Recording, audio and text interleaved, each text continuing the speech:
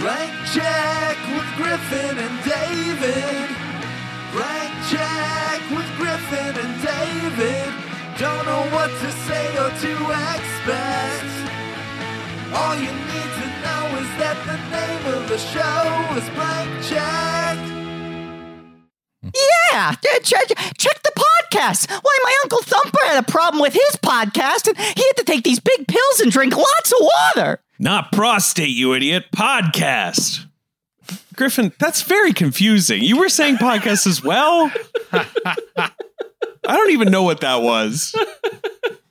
Can't believe you picked that. Why didn't you pick the piano on the head? The bit is that Eddie Valiant says check the probate, and then he starts talking about probates, but the specifics around what he's saying make it clear that he thinks it's a prostate. And then Eddie Valiant says, not probate, not prostate, you idiot, probate. He restates the word. Right. But you were saying, look, let's just move along. Look, this movie has several iconic lines, but they do not work particularly well within this stupid format that we have landed on over 5 years. I'm not Toon bad. killed his brother, dropped a podcast on his head. Yeah, I'm saying none of these are real good. I think dropped a podcast on his head is funny. I'd like to drop a podcast on your head. What do you see in the guy? He makes me podcast. Mm-hmm. That's not anything. That's what I'm saying. These things don't sound like anything. At least the probate thing, it's already words. I'm not bad. I was just recorded that way. You could try and like do a Jessica Rabbit, like a spin on her iconic line. That's far too long of a walk. I would never take a walk that long for a bit. Right. Okay. Having to replace multiple words? Unbelievable. Introduce the show, Griffin. It is. I just want to quickly clarify. I am, in fact, not bad. You are someone who will take a long walk. And I'll take a long walk. Yeah, right. And you are, yes, yeah. Yeah. And that is what I see in Roger Rabbit, is that he makes me podcast. Hello, everybody. My name is Griffin Newman. I'm David Sims. That time you were right on cue. I snapped, I pointed, you said your name. So you're going to call me out for not being on cue, and then you're going to call me out for being on cue? That's how you're going to kick it off? No, I was celebrating. I was saying, man, look at the Griffin Newman school of picking up cues is working already. Uh-huh. This is a podcast called Blank Check with Griffin and David. It's about filmographies. Directors who have massive success early on in their careers are given a series of blank checks to make whatever crazy passion products they want. And sometimes those checks clear, and sometimes they bounce, baby. Very nice. I'm going to run my shitty Roger Rabbit impression into the ground. I think your Roger Rabbit is fine. I think it's pretty good. It's fine. Yeah. I think it's fine. This is a miniseries on the films of Robert Zemeckis. It is not called Who Potted Roger Cast Bit, which a lot of people wanted. No, that was stupid. It's called Podcast Away because he made a movie called Cast Away. It's clean. Right, it has cast in the title. But today we are talking about Who Framed Roger Rabbit. The movie that we were sort of arguing in our Back to the Future episode. We've covered filmmakers who have one hit that's so big, they're kind of going to get a blank check for the rest of their lives. Zemeckis is in that category where it's like he did a couple in a row that were so big that it's never getting revoked. He has 3 of the movie we're talking about, like, you know, Back to the Future, Roger Rabbit, and Forrest Gump. But also, the back-to-back of Back to the Future and Roger Rabbit is crazy. One of the only things I could equate it to is Inception after Dark Knight. Right. Where people were like, oh, and now Warner Brothers lets him do whatever fucking thing he wants until he comes back to do another Batman movie. And then when that was a blockbuster on its own, people were like, oh, this guy's never getting the checkbook taken away. I also contend the fact that Back to the Future 2 was a well-regarded sequel, just even strengthened that even more. And then he wins a fucking Oscar and just does wild shit for the rest of his career. But this one, this is one of those movies that just is like a miracle. It is. It is a miracle. And also, it couldn't happen like 5 years before or after it came out. Like 5 years before, the tech isn't there. 5 years after, Disney's like, oh, no way. This is too weird. I'm going to pull our guests into the conversation before introducing them because that's what I like to do. But Yeah. one of our 2 guests was saying that often when he has to do things to prepare for podcasts, it feels like homework, and how much this was the antithesis of homework. That was me. What? I said that. I definitely, anytime for me, especially my own podcast, but anytime you're guesting on something and it's like, hey, you got to listen to this album, read this book, watch this movie, etc. It always is like a little bit of okay, well, I have to do this obligation, which is fine, whether you enjoy it or not. But here, just like minutes in, I was like, this is fucking great. It'd been probably 2 decades. Right. Probably 20 years since I'd seen this movie, which I've seen maybe twice before. And just rewatching it, I was like, man, this is it's unbelievable how dazzling this is to look at and how compelling it is as a story and how great the performances are all around. I was like, this is fucking great. I'm having the time of my life. Our other guest had a shocked face at our first guest saying he'd only maybe seen it twice before. Have you seen this film a lot more often? I'm going to drag you into speaking before we introduce you. Yes. First of all, I don't like homework. I've never liked homework. Hey, in the words of Blink-182, work sucks. I know. So because of that, I consider this homework. I didn't watch it. It's going to be a rough episode. Oh, boy.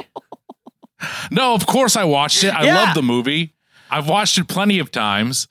I actually, the last time I watched it before I watched it for this podcast was only a few weeks back. It was on. Wow. I think it was either on TV or I just had it. But Nick, like you, I think up just a few years ago, I hadn't seen it for like 10 years or so. It was like a long stretch since I had seen it. And then when I watched it, I was like, oh, this is just one of the top, to me. I mean, is this saying too much already? Like a top 25 movie of all time. I love it.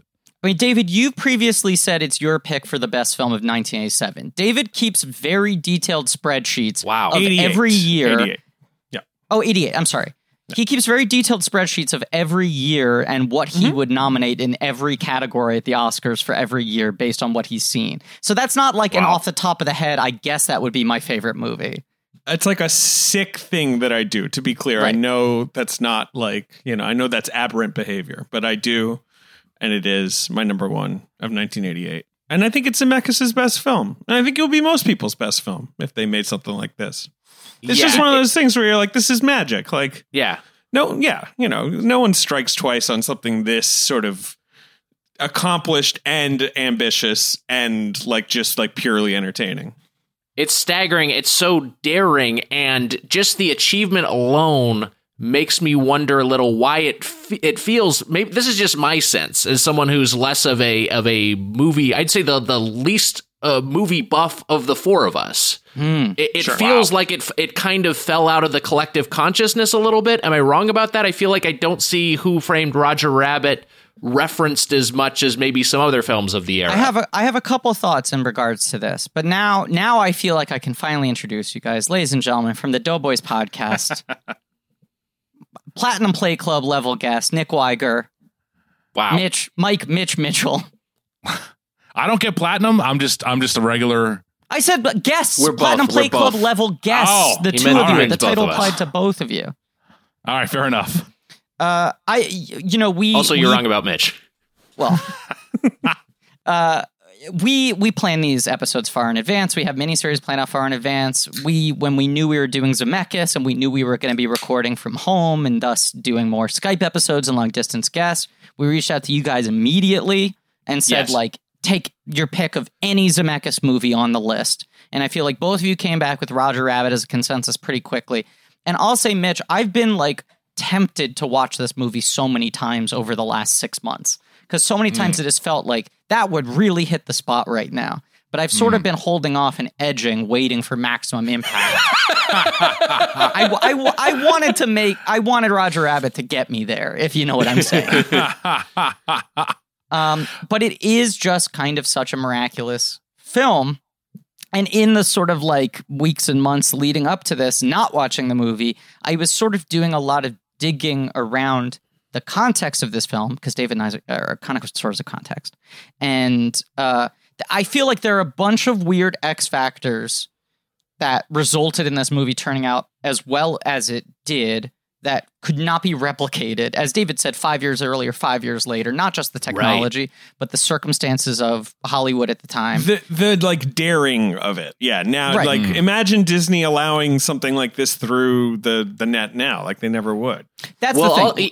Even I mean, your time frame was so specific, and I think, correctly so, because, once a Little Mermaid and Beauty and the Beast are on the scene, like the same thing. There's no way they're gonna go back to this. Wigs, that's the cornerstone of my argument, is that Little Mermaid's the following year, and that is the last time, like, once they've reestablished that, there's no need for them to take this sort of risk ever again. And it's like the 1980s were that period where Disney was like teetering on the edge, maybe going under. There was that fear of like... Much like The Rescuers. Much like The Rescuers, they were on the verge of going under. No, thank you. Sorry. Thank you, Nick. I'm sorry, everyone. But I feel like people talk about that Disney wasn't viewed as a legitimate studio. Their animation department was like a shell of what it previously was. And, I think there was this thought that like Disney might only be an experiential company. It might just be the theme parks. They might not really be an entertainment company anymore. And the thing that's keeping them afloat at this point, just to give you an idea of where Disney is, like its biggest hit in the 80s before this, Splash. So on the family side is what, like Tron, like Fox and the Hound, like it's really like they had nothing. Right. You're talking their biggest hits are movies that underperformed. Right. And then like on the Touchstone side, on their grown-up side, they had actually had hits. They'd had like The Color of Money and like Good Morning Vietnam, like movies you don't realize were Disney movies, like because they were Touchstone. Right. Eisner and Katzenberg come in. They come from Paramount, and their first thing is sort of like, let's make Disney capable of making adult films, because that's what we know how to make. And they like sign Bette Midler to like a 4-movie deal, and they have like a run of Bette Midler comedies that people forget were very successful. He always talks about like Splash. Bette Midler saved Disney, Splash saved Disney. There are these movies they talk about that saved Disney, but they were not really Disney movies. Right. And Splash, I feel like, is the most indicative of that, where it was like it got rejected everywhere else in town. People thought it was low rent, that it was a Disney movie, that it was a sitcom star, that it was directed by a different sitcom star. And then it was this big breakout hit. But still, like Disney as like a family entertainment brand was not really in a great position. It's in a terrible position. Like, as you say, next year they have Little Mermaid. They also have Honey, I Shrunk the Kids the next year. Yeah. So I feel like those two things are really like putting the Disney stakes back, but not in 1988. Was Dick Tracy Disney? Yes, but that's 91 or 90. Okay. Dick Tracy, is it Disney? Yes, absolutely Disney.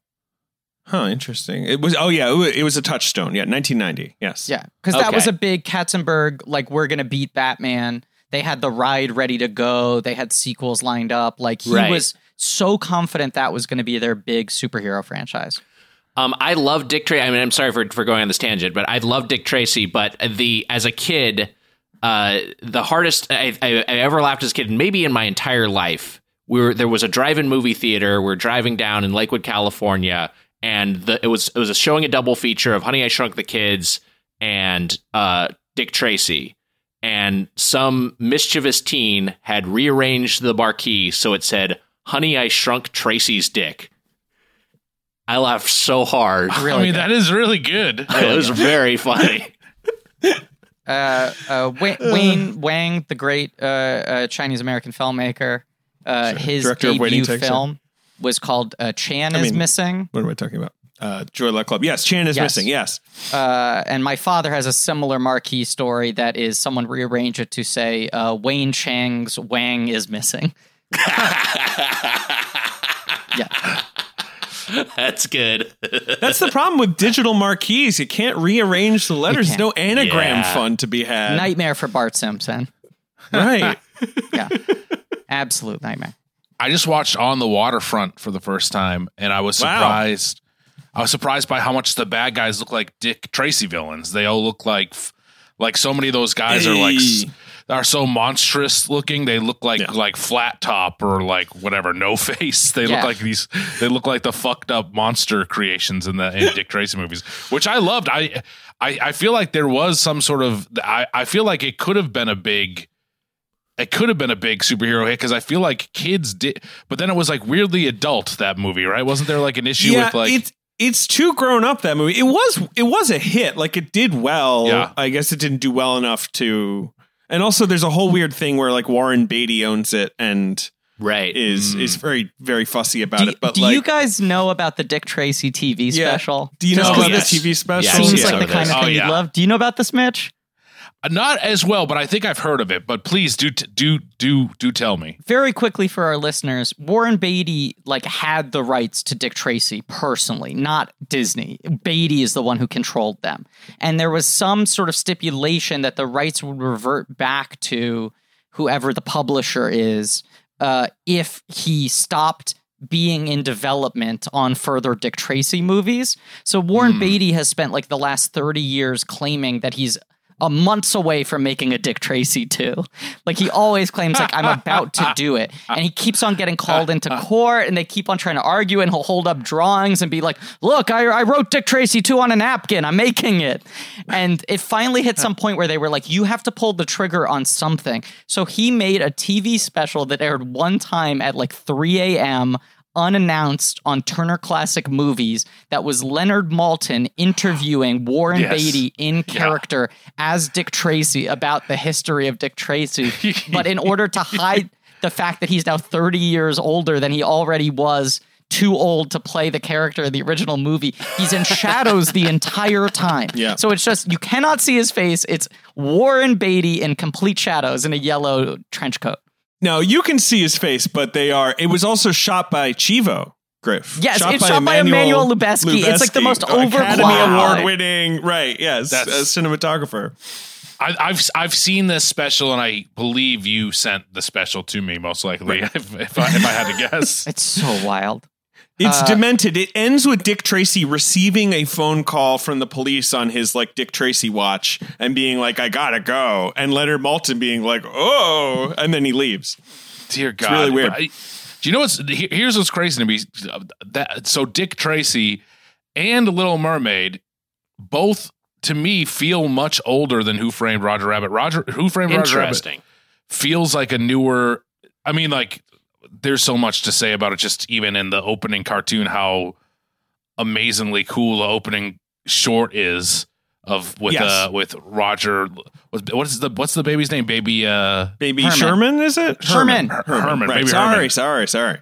Him watching that cartoon looks fantastic. Mm-hmm. It looks amazing, and it looks to me it looks better than any of the animation of Little Mermaid. I'm sorry. Absolutely. That's true. The Little Mermaid, I love the Little Mermaid, but it looks really chintzy compared to even Aladdin or Beauty and the Beast or whatever, because they didn't have the money, and it wasn't a guaranteed thing when they were making it. I'll dig into the opening with some context, but in the shortest version of it is the book comes out in 1981. The book is incredibly weird. It's called Who Censored Roger Rabbit, right? And it's a lot more meta in a Deadpool kind of way than this is sort of knowing and playing with the tropes. Is it more of a gumshoe novel? It's written a sort of from the perspective of I don't know, you know what I'm talking about. Yeah, but I think it's also less of a sort of noir pastiche. It's a little more harder edged. It's more violent. It's more sexual. I know there's a thing in the book where the cartoon characters, when they speak, they have thought bubbles, speech bubbles above their head, and then they use the speech bubbles as weapons. Yeah, they're not cartoon characters. They're comic characters, right? In the book, right? And then there's also Roger Rabbit gets the inciting incident is Roger Rabbit himself gets murdered. At least from what I read about it. So it's one of those things where they made some huge changes in the adaptation. This is a very loose adaptation, undoubtedly for the better. Yeah, it feels yes. like very much a thing where Disney just kind of went like, oh, fuck, that's a good idea. We should pay this Right. guy for this idea and then write an original movie based on this idea. You said it's more Deadpool-like? I think, yeah. I mean, I think it's a little more like sort of like edgelordy kind of shock factor. Yeah. So Roger's like, Eddie, my balls are itchy. Or I don't know what Deadpool. There's a scene where Eddie pegs Roger, and then people write think pieces saying like, is this progressive, or are they just going for shock? Like, is this woke or? But the book also like wasn't very, I think, popular or successful. It really was one of those things like Galaxy Quest is one of these things where like someone wrote the script that is like actor ends up on a spaceship, and DreamWorks got sent it and they were like, this script is terrible, but this idea is so good. We will pay this person $250,000 to fuck off. And then they just hired new writers and said, like, don't even read it. Here's the premise. Write a movie based on this premise. And Roger Rabbit feels like it was that. But it was the previous head of Warner Brothers in 1981 who buys it right after the publication because they're in such a weird transitional state. This is Disney, not Warner Brothers. Disney, I'm sorry. Yeah. And they're looking for, like, what could be a new blockbuster? What could be a big franchise? Animation's faltering. Live action's faltering. This could be both in one hit. Zemeckis wants to do this project as early as 1982, but they go like, you're a flop master. No way we're letting you near this. You're like 3 strikes in a row. I want to hold your hand. Right. He made Use 2 cars. bombs. They would count 1941 against him because Sure, right. they Which were he like, wrote, you wrote the only unsuccessful Spielberg movie. Everything you touch turns to shit. Right. So he makes Romancing the Stone in order to prove that he can make a hit. His first movie that he doesn't write. Then off of that, he finally gets to make his passion project, Back to the Future. And then he goes back and is like, come on. But you know he was the second choice, right? Who's the first choice? Terry Gilliam. Wow. Which makes sense because he was the Monty Python guy combined with like he can do comedy, he can do like animation, right? Like I get why they thought about him. And Time Bandits was like a straight up mainstream hit. Right. I don't think I would like the Terry Gilliam Roger. I mean, do not either. I'm glad we got the Zemeckis one. a big foot would kill Judge Doom or something. Wait a second, that There's more sounds to pretty good, Gilliam's actually. filmography than Monty Python shorts. I know there is. Oh, I can't make the Not a damn recurring joke, thing in his Wiger. movies. Well, I can't make a Bigfoot joke. I liked it. I enjoyed the Bigfoot joke. Pro Bigfoot joke. The thing about Gilliam is not only does he turn it down, he said he turned it down because he thought it would just be too hard. Yeah. And he later said, like, I was just being lazy. Like, I never should have turned that movie down. It does feel, I mean, watching it, it feels extremely hard. Even the animated short, which we touched on, it's just like, it uses so much for a traditional hand-drawn cell animated short. Like, there's so much like shifts of perspective and, 3D rotation, shit that I'm just like, God, the amount of craft to be able to execute this and make this look as good as it is. It's staggering. That's what I want to get into, because there's kind of a mini blank check within this blank check of a movie, which is just that opening.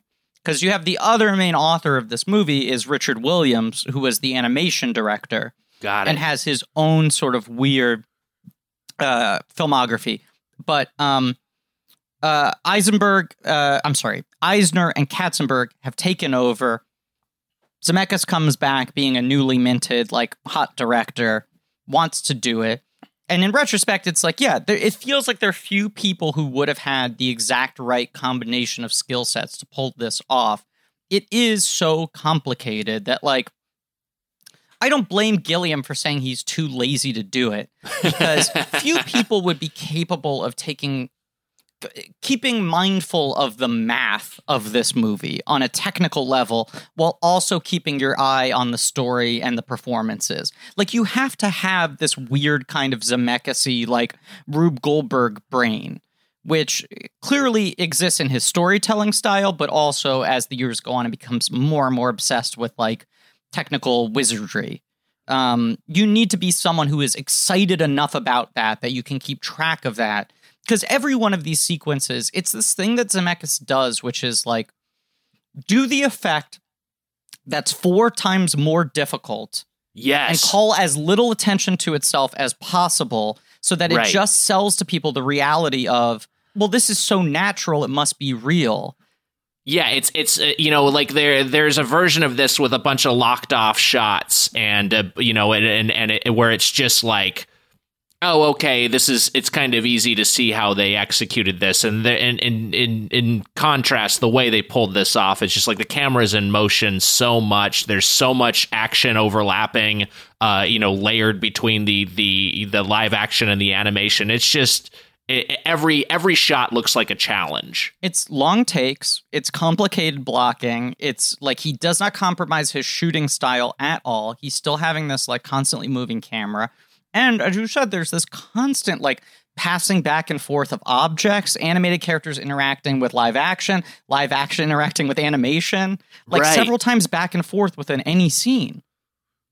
Yeah, a live action character holding an animated tool or weapon and vice versa. I mean that happens a lot, and it's just the degree of difficulty. All this, it's really something. How many movies from the 80s are you like, I don't know how they did this, or like, Yeah. you're still, yeah. That transition of the fridge, when the fridge falls on Roger Rabbit and they open the fridge and then baby Herman baby Herman walks off set. And that to me, I mean, like that opening sequence, like I said, the cartoon is amazing. But then when they segue into the live action stuff, it just is, it's mind blowing. It's so good. It's like a Wizard of Oz moment. It's still one of those things where it's like people still believe erroneously that the Wizard of Oz was the first movie in color because it lands that transition so impactfully that it feels like this must have been the first time anyone did it, right? Because it feels like a revolution. And people had done animation live action mashups before. It's gone on back to like Gertie the dinosaur. Like the first animated character ever, Winsor McKay would like screen things where he interacted with Gertie. Wags, what you were at the premiere for that, weren't you, Wiger? All right. 2 years older than you. The same generation. Kind of Gertie the dinosaur lunchbox. You worked on the Gertie the Dinosaur video game, right? It was I wish. Sopranos, Gertie the Dinosaur. Hand cranked video games. ColecoVision? What's an early video? Is ColecoVision early enough, Wiger? Yeah, Coleco's a pretty good pull. I mean, television, same sort of generation. It was all of that Atari, that pre-Nintendo era. It's all kind of the same era. Yeah, I thought it was on a Nickelodeon RPG system. Where you had to, as David said, crank in different directions based on which way you want the character to move. When Eisner and Katzenberg come on, they're like, well, first of all, our animation department is almost insolvent. And they knew they wanted to bring Disney animation back to its like former luster, but that was going to take many years. Little Mermaid was in development for so long. There's so many pieces. Animation just takes so long. They are at this point doing The Great Mouse Detective, right? Which is sort of like the first effort at bringing things back. But that one doesn't totally hit. No. This was like first and foremost for them. They were like, this is a movie that allows us to keep our animation studio open. We need to give them something to work on. We want to take some more time to figure out what our next big animated movie is going to be, but we can start this like now. And it gives a reason to keep paying the rent, to keep the lights on these studios, to keep these people under our employment. I think it also was like, for Katzenberg and Eisner, a way to sort of like reestablish the Disney brand. It was something so tied into like the history of animation and legacy, and also gives them like a new character. Like Roger Rabbit was sort of the first successful new character Disney had had in a long time. Do kids like Roger Rabbit? He's kind of weird. I mean, he rules. Do you mean the movie or the character? The character. Like, are kids into the character of Roger Rabbit, who's kind of like, I don't know how to describe Roger Rabbit. I mean, he's funny. He's annoying. He's kind of annoying, right? Like that, which I sort of appreciate about him. But I think as a kid, I was like, why does anyone put up with this guy? Yeah, I mean, I think that's kind of the greatness of the character in the context of this narrative, which is that you get why Bob Hoskins' character is so fucking annoyed with this rabbit. Like, you completely relate to him, and it's not like, hey, there's a version of this movie where Bob Hoskins feels like the adult who can't have any fun, and it's just, which he is at some level, but exactly. No, but you're right. I have a take on what Bob Hoskins' character is supposed to be in this, and I don't know if I should save it for later if you want to hear it now. No, let's do it now. Yeah. My take on Bob Hoskins' character is that he is a person who is rejected by Hollywood. So I mean, that's not that deep, right? A lot of people probably think this, but no, but I get where you're going with this, right? If this is a movie about the industry, which it is, right? Yeah, it's a movie about the industry. This is a guy who doesn't like to laugh anymore. So he's like a jaded person who works in the industry. And then at the end of the movie, he basically learns how to like laugh again. He does the big performance that saves the day and he kisses Roger on the lips.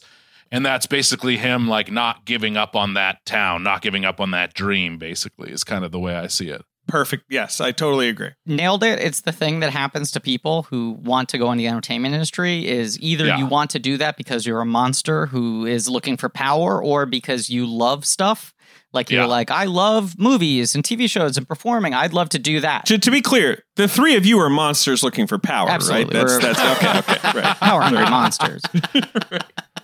Wiger and I definitely have a Roger Rabbit, Eddie Valiant relationship.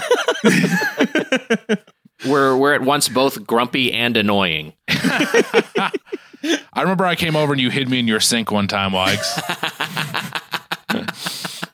The song's Benny the Cab? I mean, Roger is just defined by like the handcuffed gag, his best gag, right? Where he's like, you could have done that anytime. And Roger's like, no, only when it was funny. And they're like, the best line. It's the best line in the movie. It gets me so every single time. Like I'm like that kind of like perfect screenwriting that gives you a little flutter where you're like, oh, that's the character. Like I get everything that's charming and annoying about this. Well, I think the other interesting thing about Roger is that he's the dilemma. Like in this movie, he is positioned as he is the conflict. His existence is the conflict. His proximity to Eddie in all scenes is the conflict. So the character has to be annoying in a way that like these classical kind of animated comedy characters like Mickey and Donald and Goofy and Bugs and Daffy and Porky, whoever, aren't. Where it's like you have these archetypes of like the cool, calm, collected, in charge, like, you know, run circles around everyone, kind of like Mickey Bugs thing. You have the put upon, like irascible, low status, fighting for respect, Daffy Donald thing. And then Goofy and Porky fall into that thing of like well-intentioned, but always kind of like struggling to stay one step ahead. And Roger's actually like an impediment to most people around him. Like he makes things worse. Is he also like, and I feel bad saying this, but is he a cuck? Like, is he into that? Like, I feel like that it kind of is brushing up against that with the whole Jessica Rabbit thing where like he wants the photos and he's upset, but then he's making, you know, is there like a whole other layer? Like the Roger Jessica dynamic is very, I hadn't thought about it and that way until this rewatch. I'll let Nick answer this. Nick. All right. He is like, you know, I don't think he revels in being humiliated, which to me, like, sure, it seems like right. It seems like he is genuinely, you know, distraught by the allegations of infidelity.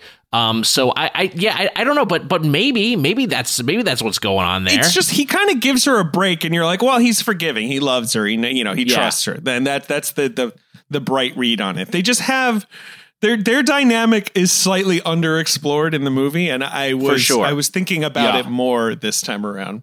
But also, Jessica always talks about him as if he's an alpha. I mean, I know that's sort of one of the running jokes of the movie, but she always makes it seem like A, like you will not believe how much of a man he is, and B, like he's kind of an innocent. I have to get involved in these things to keep him clean, you know? Yeah, I agree with that.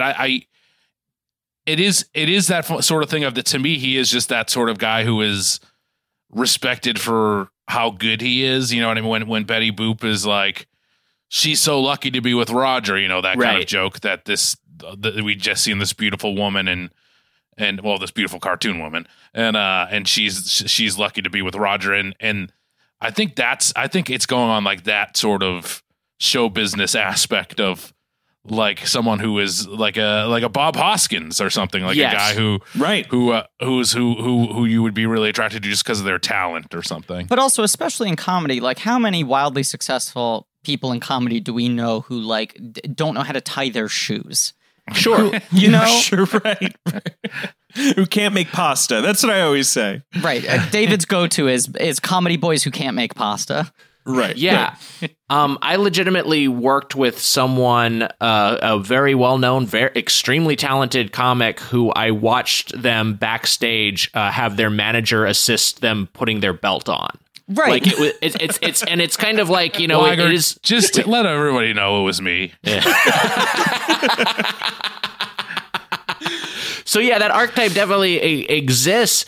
And I guess Roger Rabbit kind of is that. He does seem like someone where it's like, well, how can you function? Really, all you know how to do is perform. And when he's allowed to just sort of like be himself, like in that bar scene, he's still just like on. He's still just performing. There's no distance between him, his on-screen persona, and who he is in the reality of this world. And he's kind of a savant. I mean, he has no strategy. He has no impulse control. I mean, it's one of my favorite bits in the entire movie is the shave and a haircut 2 bits thing, where it's just like he is so beholden to comedy and that he literally was like created to do comedy that it's the only impulse he has at all times. One of my favorite moments in the movie is when he's watching Goofy and he's like, Goofy, he does it better. I don't know the exact line, but he takes a hit better than anyone or whatever he says. Oh my God, I love that scene. I love him watching Goofy in admiration and awe.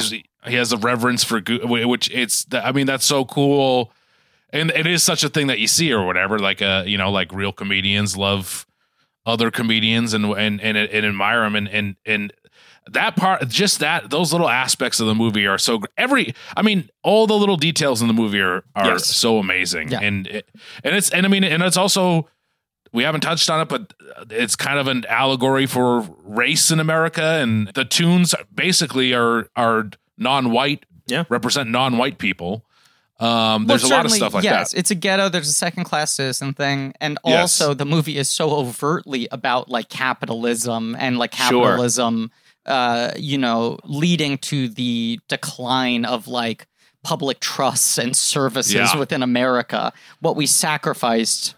The whole red car thing is what happened. I mean, the movie's plot is basically like Chinatown. Yes. And like, right, that's all real. Like the auto companies and the tire companies like bought LA's red car company and put it out of business. Like that's a real thing that happened in the 30s and 40s.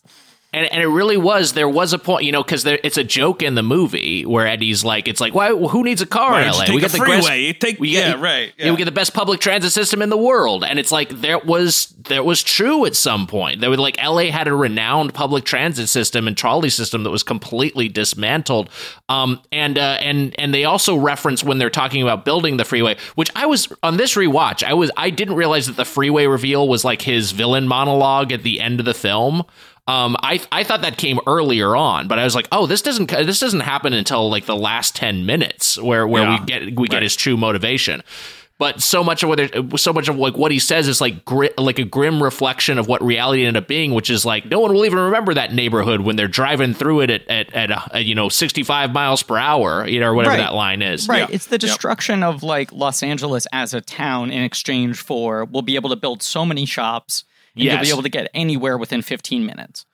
It's crazy that this movie filled with with Mickey and Daffy and Donald and all these cartoon characters has like such a heavy message like that, like Chinatown has. But this one even hits closer to home because I think it is like the number one problem with LA is the transportation system and how much traffic there is. So it's just so crazy that there's this heavy thing at this it's basically just like this plot device, but it's real. And also there's a thing with Betty Boop. I was just thinking of this when she's the a My favorite waitress scene in the movie. and it's that's Still the got it, equivalent. Betty. It's Yeah. it's the equivalent of silent movie stars, basically, right? Yes. And it's so fantastic. That scene moves me to tears. I was choked up watching it last night, as I have been before. And it's not just that I like Betty Boop and like the implications that you're talking about, but like it's that she's the only tune that Eddie is nice to. Like Eddie is so hostile, especially in the first half of the movie, and he's really sweet to her in a way that almost suggests like, did they have something going on? Like, there's this kind of like this kind of like old flame thing, and like it's such a touching little moment. It is. His line delivery on "You Still Got It, Betty" is just like unreal. I mean, we have so to much talk to about talk about Hoskins. I mean, Yeah. it's, David, by it's the one way, of my David- favorite performances. Yes, go He's ahead. fantastic. David, you're really trying to figure out the DNA of this movie, in especially when it comes to the fucking. I know. I'm sorry that I've now brought it up twice. I don't know if it, but you know what I mean, right? Like it's Yeah. not a flirtatious yes. energy exactly, but there's like a warm sort of relationship there. But also It has that rewatching vibe. it last night, like this was one of my most rented movies as a child. I feel like this was one of my default. If I'm at the video store, my parents are like, hurry up, and I couldn't pick something. I would always just reach for this and be like, I'll still enjoy Roger Rabbit for the 12th time. But I don't think I'd seen it maybe 5 or 6 years. And just watching it closely last night, I was surprised by how frequently it is overtly sexual. It's very horny. It's horny as shit. the booby trap. There are things like Yeah. that are like, those are things where you're like, Disney would never allow that now. Is Not that a even rabbit in your whatever. pocket? Are you happy to see me? Which I remember Right. laughing at as a kid, not realizing it was a boner joke. Right. Well, because that's like a joke you hear as a kid and you don't get. No. Yeah. Yeah, you just then when you it's a- just you're just like, know it's it's silly. a joke. Yeah. And there's like Jessica says, like, you're the best I ever had, even better than Goofy. Right. Damn, Goofy's fucking. Right. Like there's that's We weird know shit to Goofy think about. fucks. He has a kid. He's the one, Wow. right? Like he has. That's What's true. his kid called? Is Goofy's kid Max. from Jessica Max. Rabbit? Maybe. I mean, Max. He's a handsome guy, right? Like he's maybe He maybe does Jessica have Rabbit. huge tits. Wait a second. Max is Jessica Rabbit's son. What a reveal that would be. But there's just so much shit like that. And like Joanna Cassidy, when she catches him with Jessica and his pants are down, Yes. there's this whole sort of like, you can't keep it in your pants, but it ties back into that whole like, oh, this is like unseemly. It's disgusting that you would fuck a tune. Right. There's so much fucking in But this not movie. impossible, right? Right. Like it's more just like, oh, well, come on, right? Yeah. Well, because Jessica Rabbit's review is for it's a tune review for humans. Yes. Like and it's full of a bunch of just horned up human men who wanted to look at the forbidden fruit of this sexy animated woman. It's a Cotton Club thing. It's like all Yeah. the performers are black and the entire customer base is Yeah. white. It's like it is a forbidden fruit thing. It really hammers home the tune like standing in it for a different race, basically. Right. And the industry is all white people, obviously, right? And they're in charge. Yes. All the money is going anyway. I mean, what you're saying though, Mitch, about like, Eddie Valiant being this guy who's been like broken down by the industry and forgets why he even wanted to be part of it before.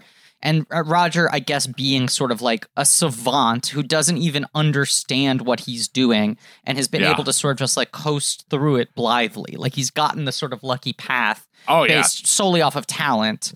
Two sides of the coin for sure. Right. But it's Yeah. also like this movie barely even traffics in metaphor, like down to the fact that the red car thing is just literally a thing that happened.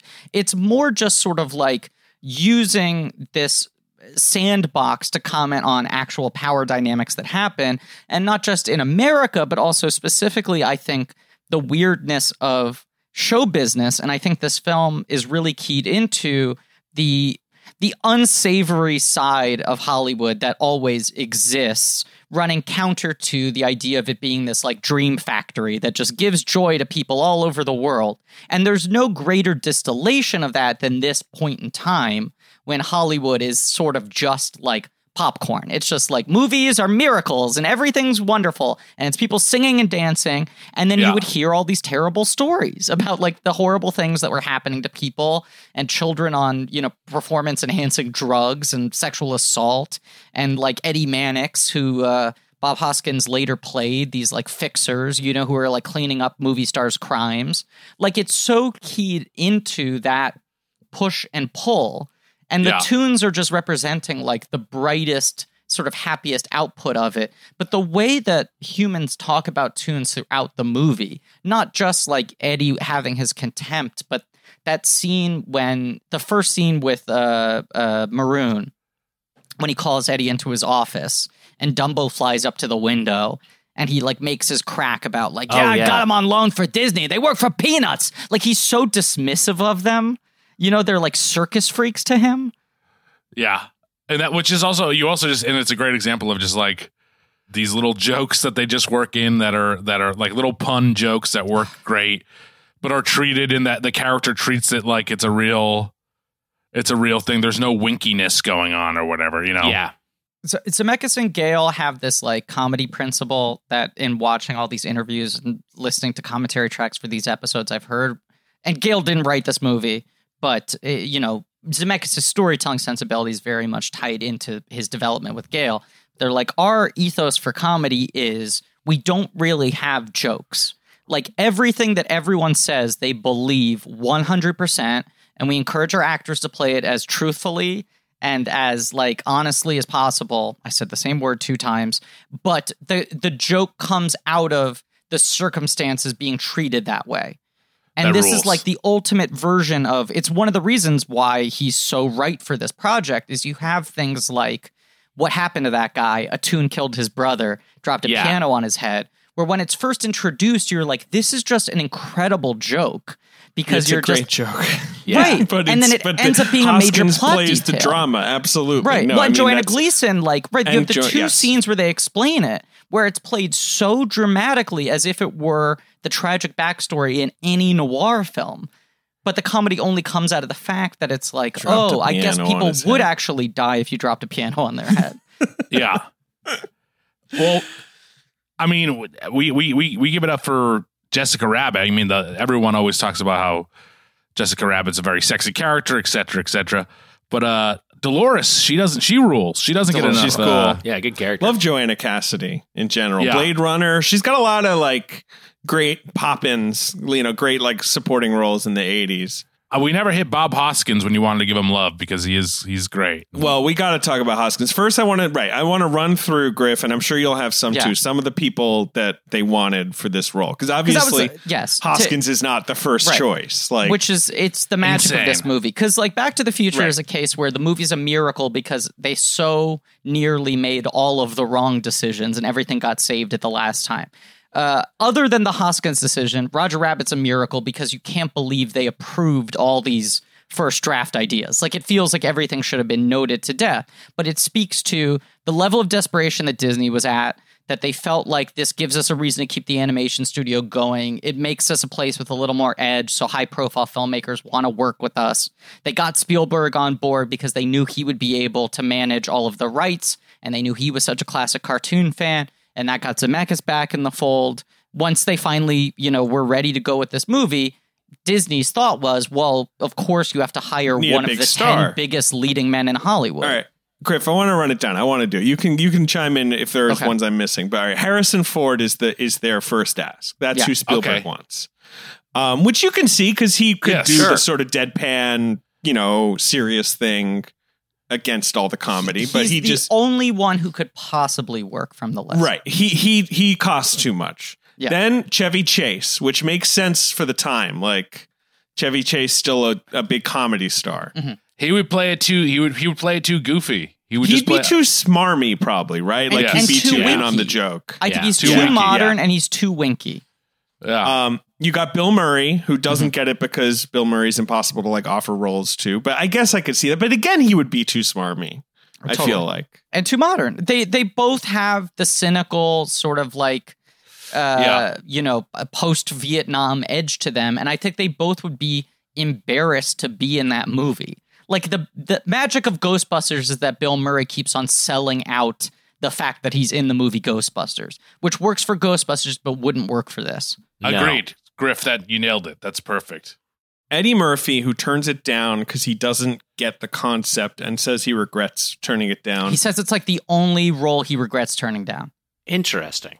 I mean, I feel like in the 80s, like if Eddie Murphy, and really always, like if Eddie Murphy's in your movie, it just kind of becomes an Eddie Murphy movie. Yeah. Like, I don't know if he could like kind of just like be seamlessly a part. I mean, I'd watch it. I mean, like Eddie Murphy is one of those things where, especially in the 80s, it's kind of intrinsic. Like, you know, like it would be interesting to see that.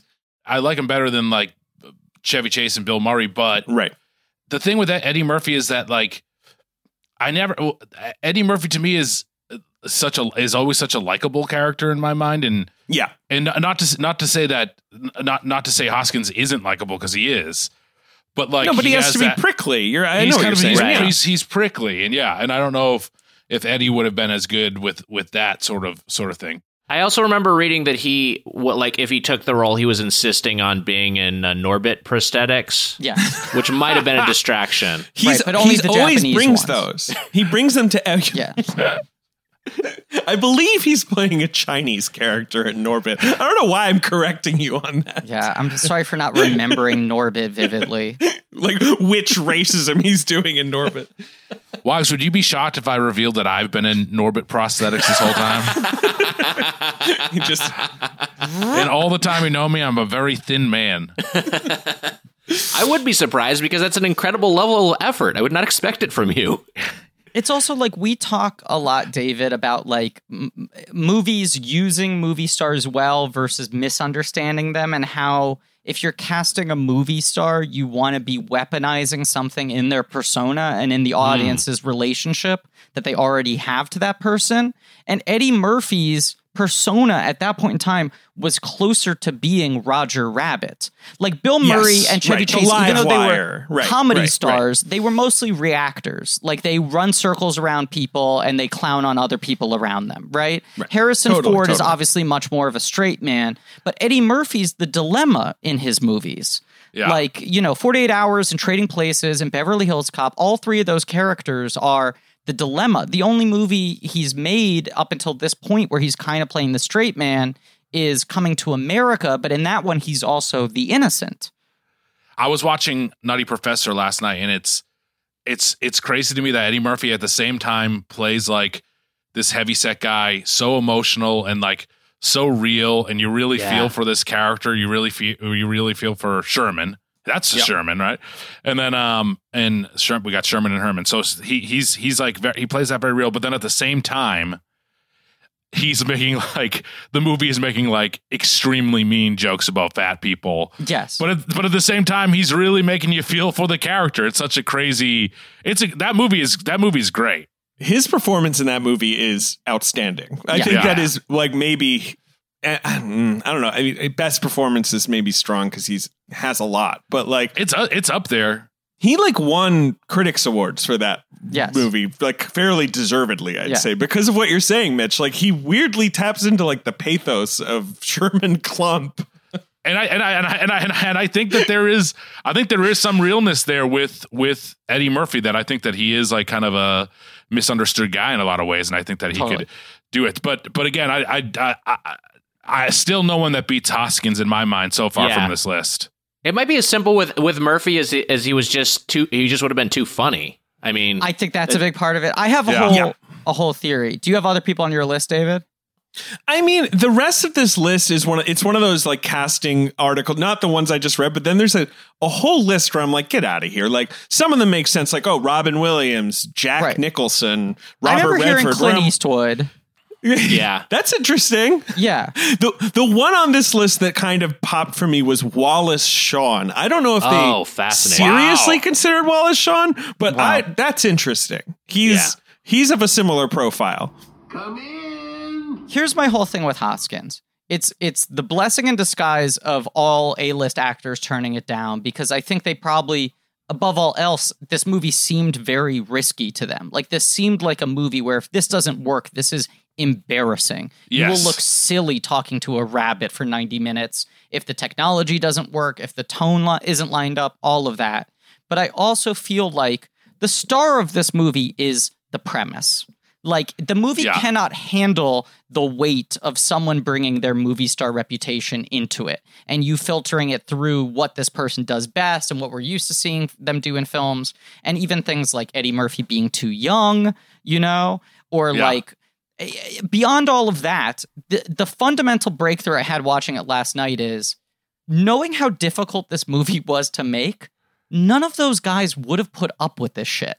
Like, you think about how menial making this film was, just take after take of lining up the geometry of like maintaining the eye lines and what you where you have to grab what when and shit. Like the scene, which I feel like is quietly the most technically complicated, when the weasels come into his house and he's hiding Roger in the sink, and there are all these multiple gags where it's like he's got this fake handcuff on that's rigged to make it look like it's being pulled by Roger. They have like a pipe underneath the sink that will spring up to spit water in his face. They have like dishes being thrown. The weasels are picking up different objects. They're also holding physical guns. Like all this shit. Can you just imagine Harrison Ford being willing to do like that many rehearsals, that many takes, like being given that many notes? Like the story I've heard about Eddie Murphy is post Nutty Professor, once he realized, oh,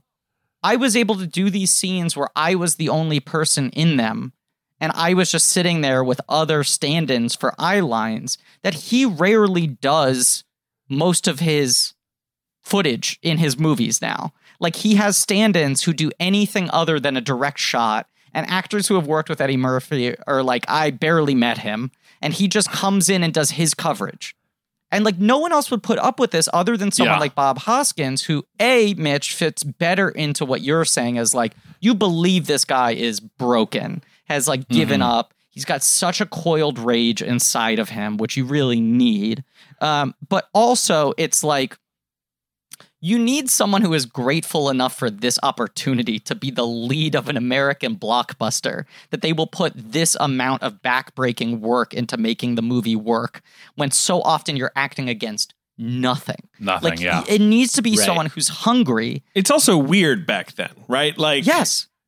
Like now I feel like with these Avengers movies and all, you know, where it's like so commonplace to be acting alongside tennis balls, but like in the 80s, that's like bizarre to be doing, right? Like that's not something that people would be used to. Kind of having to like develop techniques for the first time for how to approach as an actor, while the movie around him is developing techniques for how to make the film around him. It's like impossible work. And there's also the fact that he just doesn't look like he should be in a movie. You know, like Bob Hoskins is such an unlikely movie star that the whole time you're just like, not only can I not believe that Disney put their most expensive production ever on this guy's furry potato-shaped shoulders, but that any like Hollywood studio was willing to put him as the leading man in the center of the poster. We also have to give up for the fact that he is canonically Super Mario. Like he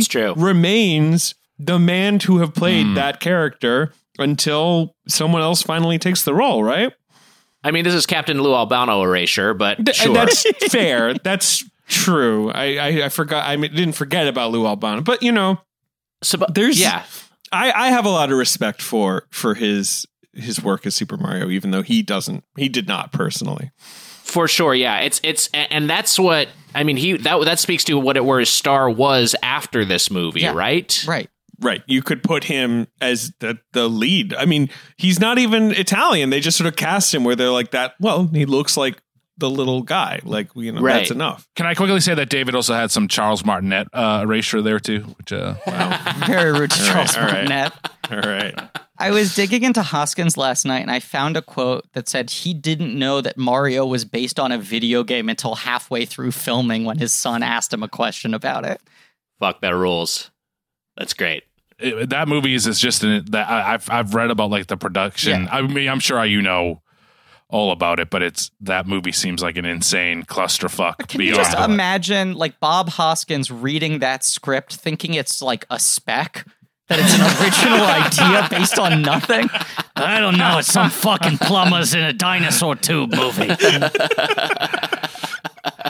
The story I know, apart from all the many stories where he's just like, I hated it, like Wissama and I would just get drunk all the time, like it was awful, is like there were some crew members who would smoke weed on the beach or something like at night, and one night he like walked by and he was like, are you guys smoking reefer? Like, I want some of that, and like joined in with them. And they were every Hoskins story, and in Britain especially, he is such a uber legend, is that he was like awesome. Kind of like a genuine man of the people, working class guy. Dad was a truck driver type, you know, like beloved on sets, you know, professional type act. You know, everyone loves Bob Hoskins. And he's one of those guys where he literally just kind of like stumbled into it. Like like you read like his life before the age of like 27 was like he was a plumber, he worked at a zoo, like just like all these odd jobs. He was literally a plumber. I think the zoo one I made up. But he was a plumber, he was a window cleaner. Right. He's very Paddington-esque, in fact. Right. And then I think it was a thing where he was like,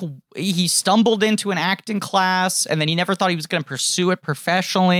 And then he took a friend to an audition and they thought he was in line. So they said, you next. And then he got cast in a Shakespeare in the Park. And it was just sort of like British Shakespeare. But yes. That is literally the story. Someone just handed him a script and was like, get on stage. You're up. All right. Wow. You hear stories like that. And I'm always just like, man, that friend must have been like, God damn it. Like my friend who just came unprepared. But he just was like a natural. And you also kind of can't teach that level of personality. You know, it's just like, this is a guy who's clearly like lived, you know, has like experienced things. And then, he does like Pennies from Heaven, which leads to his like 80s crime movie run where he does Long Good Friday and Mona Lisa. He gets the Oscar nomination for so that. This is the weirdest thing. That's why he's at the level where they can offer him this, right? Yeah, he makes this British crime drama that's sort of like a breakout, like an art house breakout, and he wins every Best Actor award other than the Oscar. Like he wins the Golden Globe, he wins the BAFTA, he wins everything. He wins most critics awards. Like he was very much in line to be some odd British character actor who somehow won a one-off Academy Award. You know who he lost the Oscar Paul to, Newman, right? It was it was one of those money. makeup awards, right? Yeah, and he's always been like, look, it was an honor to be nominated, but like, I had the better performance that year, mate. Like he, like no disrespect to Paul Newman, but come on. Wow. But he is so good in Mona Lisa. It puts him in that position where it's like he's just been this guy who almost won an Oscar at the moment where every other A-list actor has turned this movie down, and they were like, I don't know, Hoskins. And the fact that he looks like a guy who's actually in a noir movie, that he's not bringing any movie star baggage to it, that he's coming out of this like gritty crime sort of like patina that he had been in, and that he's just at service of the film and also like fully committed to figuring out the difficulties of the technology. It's like it couldn't have worked with anyone else or even someone. Even him under different circumstances wouldn't have worked the same way. Well, David talked about his cry moment, and I have a cry moment. Mm-hmm. And my cry moment is when Hoskins when he decides to try to make everyone like he's got to be silly and save the day. Mm-hmm. Oh yeah, when he turns on the carnival or the what's it called, the merry-go-round, and starts. Mm-hmm.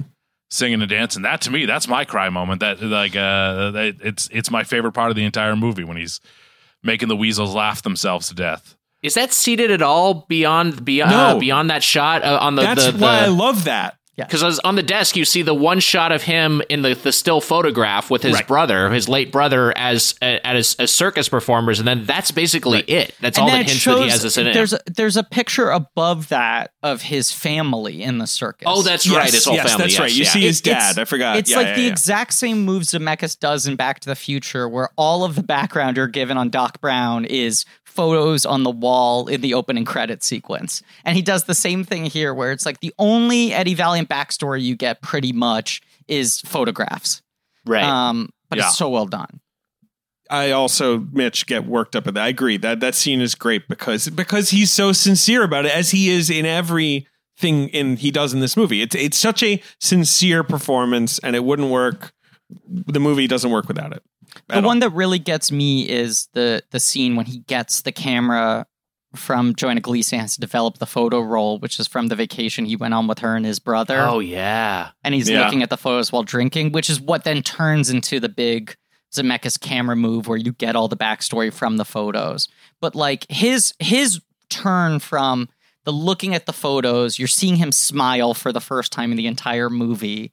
And then he just becomes overcome with grief at the loss of his brother. That's the other thing. It's like not only is so much of the movie him acting against characters who aren't actually on set with him, like animated characters, there's so much of the movie that is Hoskins, like Eddie Valiant in a room with no one else having to drive the story, where it's like detective stuff where he like looks frustrated and then he notices something out of the corner of his eye and then he picks it up and looks more closely and then he has the aha moment on his face and then he needs to have that turn of like determination of I know what I need to do next. And that's the hardest fucking shit to do as an actor because it's like so unnatural and it's all indication in the way that like acting teachers try to beat out of you, like don't indicate, just feel it.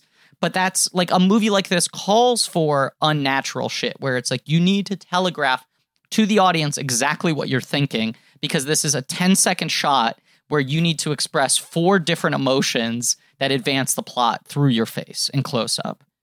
Even if you pull this off, they're not gonna nominate you for an Oscar. Yeah. Like, you know what I mean? You're not gonna your performance is never gonna be lauded like it should be because he's so good in it. And also, like, as much as he did have a boost to his career after this, if you're serving the movie well, you're not going to be the guy who pops off of this. Like, this is not a movie that makes you into a conventional leading man. It maybe makes you more bankable because you've been in a hit, but it's like you're going to play grumpy, you're going to play irritable the whole movie. You're not fun. Like, Roger's the character they're going to make merchandise off of. He's the character that kids are going to like.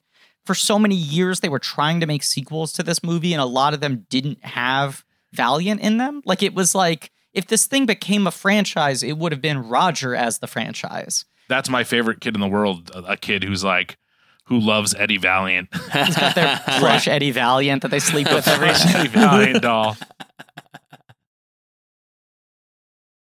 David, you had an observation when we were texting beforehand, and you're talking just about how this film reflects Hollywood. Like, correct me if I'm misstating, but I think you said this is maybe the best film ever made about Hollywood?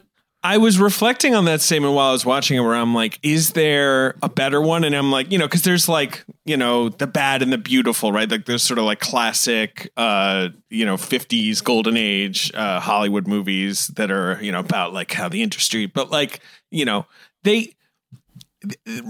Roger Rabbit is so clever and so rose tinted and so like nostalgic, but it's also so weirdly clear-eyed about how nasty the industry is. Sure. And how like unforgiving it is to like, it's things like the Betty Boop scene that inform me saying that, but also things like Eddie doing the big performance at the end where it's like there's still some sort of love of what everyone's here to do, like, that sort of carries through the entire movie. Like, and I think that's why I make that statement. I'm Griffin. Like, I feel ridiculous making it because, like, surely there are so many movies about Hollywood.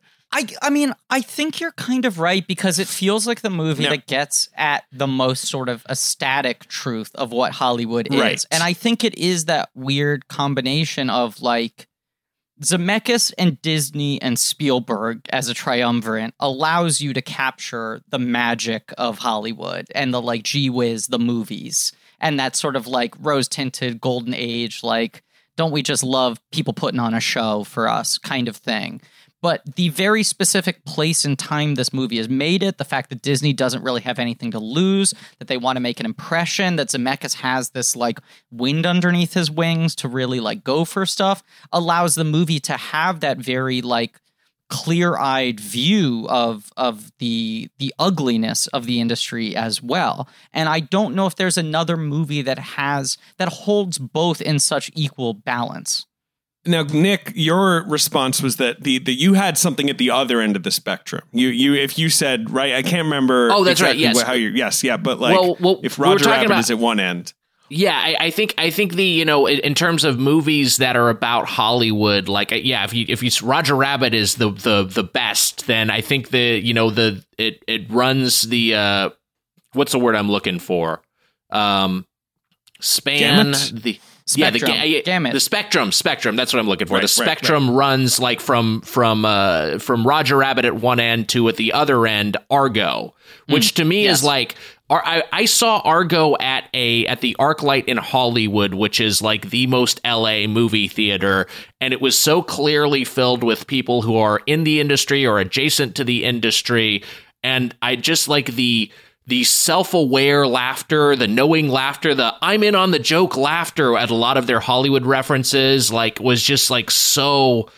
I just feel like that's not what the sort of thing you get from watching Roger Rabbit, which isn't trying to be like wink at the audience and be like, if you know about the WGA, you know. It's more just like representing this is how a Hollywood set works. This is kind of a shorthand for what you might see, an executive doing when he's reviewing dailies. Like this, it's just sort of presenting the stuff in a way that's accessible to the audience and isn't like, condescending towards them or trying to expect some sort of knowledge from the audience. All that said, I just like how like accessible a movie about Hollywood is to someone who would like never have been on a movie set. Like you just sort of like you get all of it. It's just communicated so effectively. It's kind of wild how little exposition this movie has, both in terms of setting up its fairly complicated plot and mystery, and also in terms of movies like this always do so much like we don't trust the audience table setting of like, yes. So a movie is a thing that people sit down in theaters and watch for 90 to 120 minutes. Like the movie is so good at conveying all the rules of itself to you, and both the imagined rules that they've created for this fantastical world and also the rules of like, this is how things worked in this time period. This is how show business works. And I also feel like this movie has none of those moments that something like Argo has where you're like, come on, guys, that's not how it works. Yeah. Like, you make movies for a living. That would never happen. It's like a perfectly easy movie to watch. Like, it's enjoyable, but like it is crazy to reflect on Argo and you're like, right, they made a movie about like the Iran hostage crisis and all that, and the seriousness of this.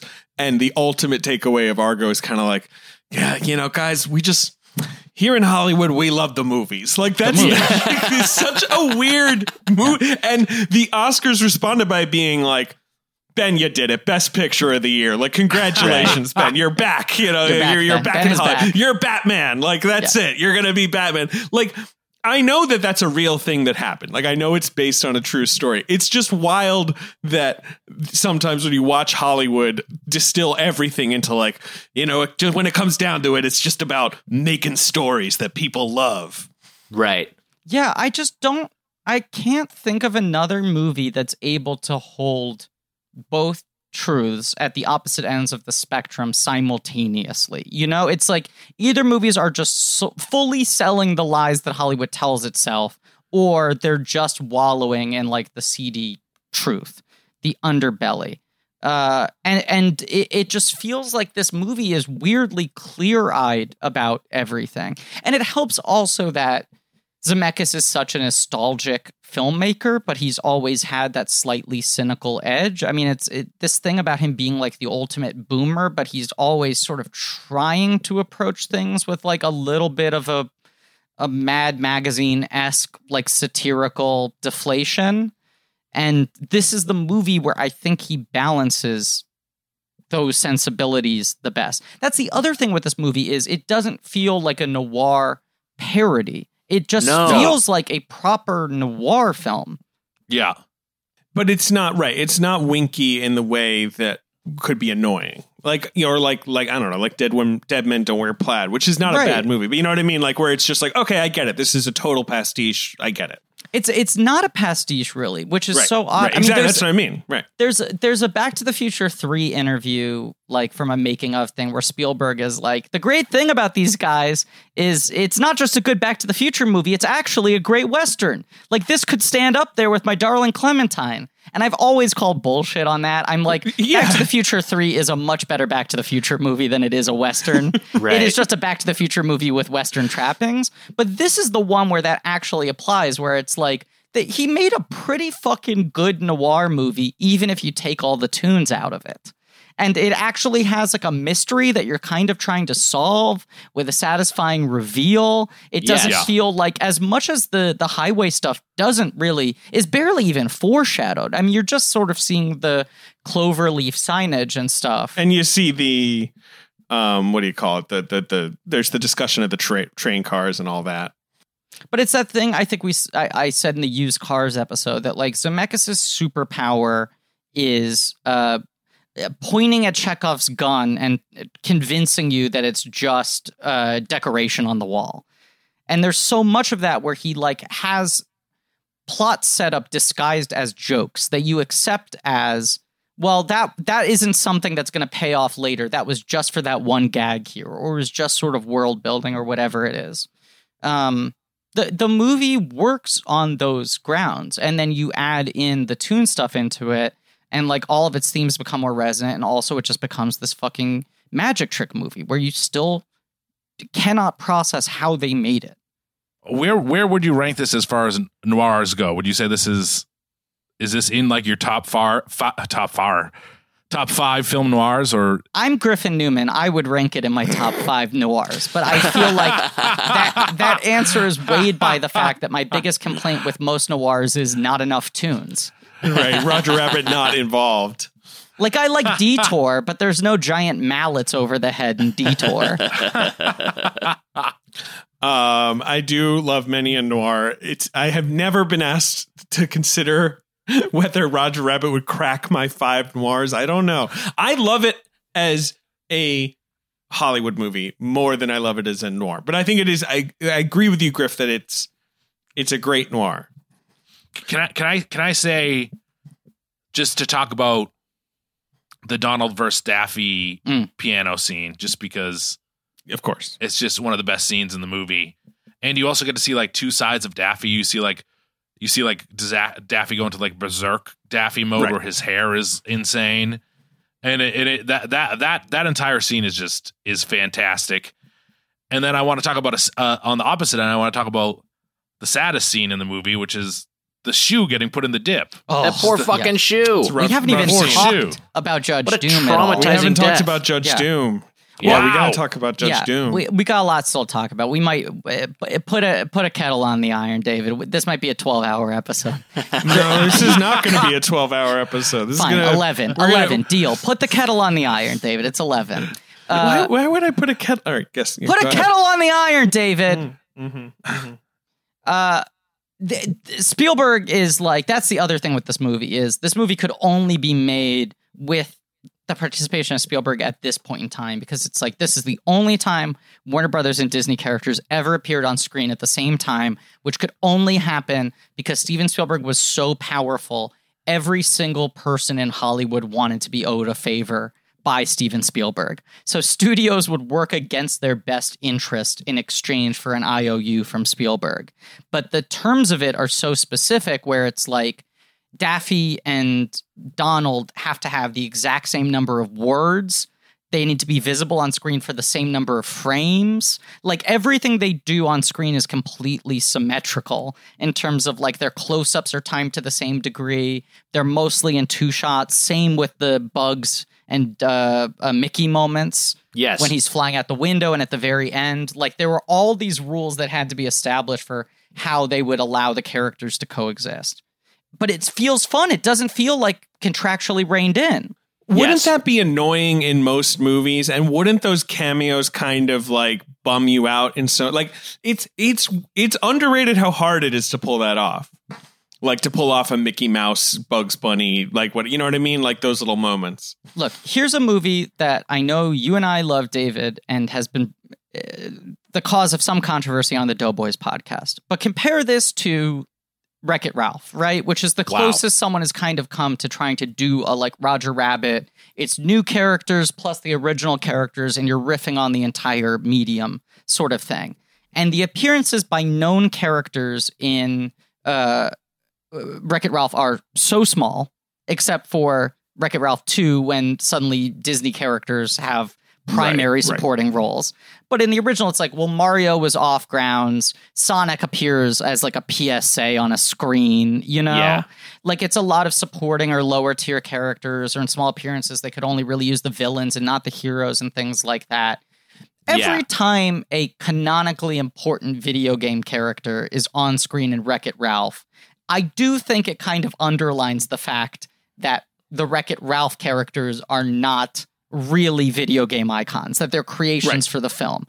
You're being reminded that Wreck-It Ralph is an analog for Donkey Kong due to his adjacency to Zangief. Right. It's something also that like the Studio 60 problem of like the second Studio 60 on the Sunset Strip acknowledges that SNL exists. What Fucking is Studio worst 60? decision they ever baffling did. creative decision.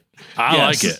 And Wait, do you like that decision, or are you all in on Studio 60 in general? No, I like that decision because I think it's insane. Of course, I like that. It's SNL insane. exists. It's insane. And I feel like it's a trap that most movies fall into when you're trying to like create new legacy media, right? And put it in a world alongside the things we know. You get so confused by like, well, if Donkey Kong exists, is Wreck-It Ralph not just like a thinly veiled parody of Donkey Kong? Is he less popular than Donkey Kong? Is he a ripoff? Like all this shit.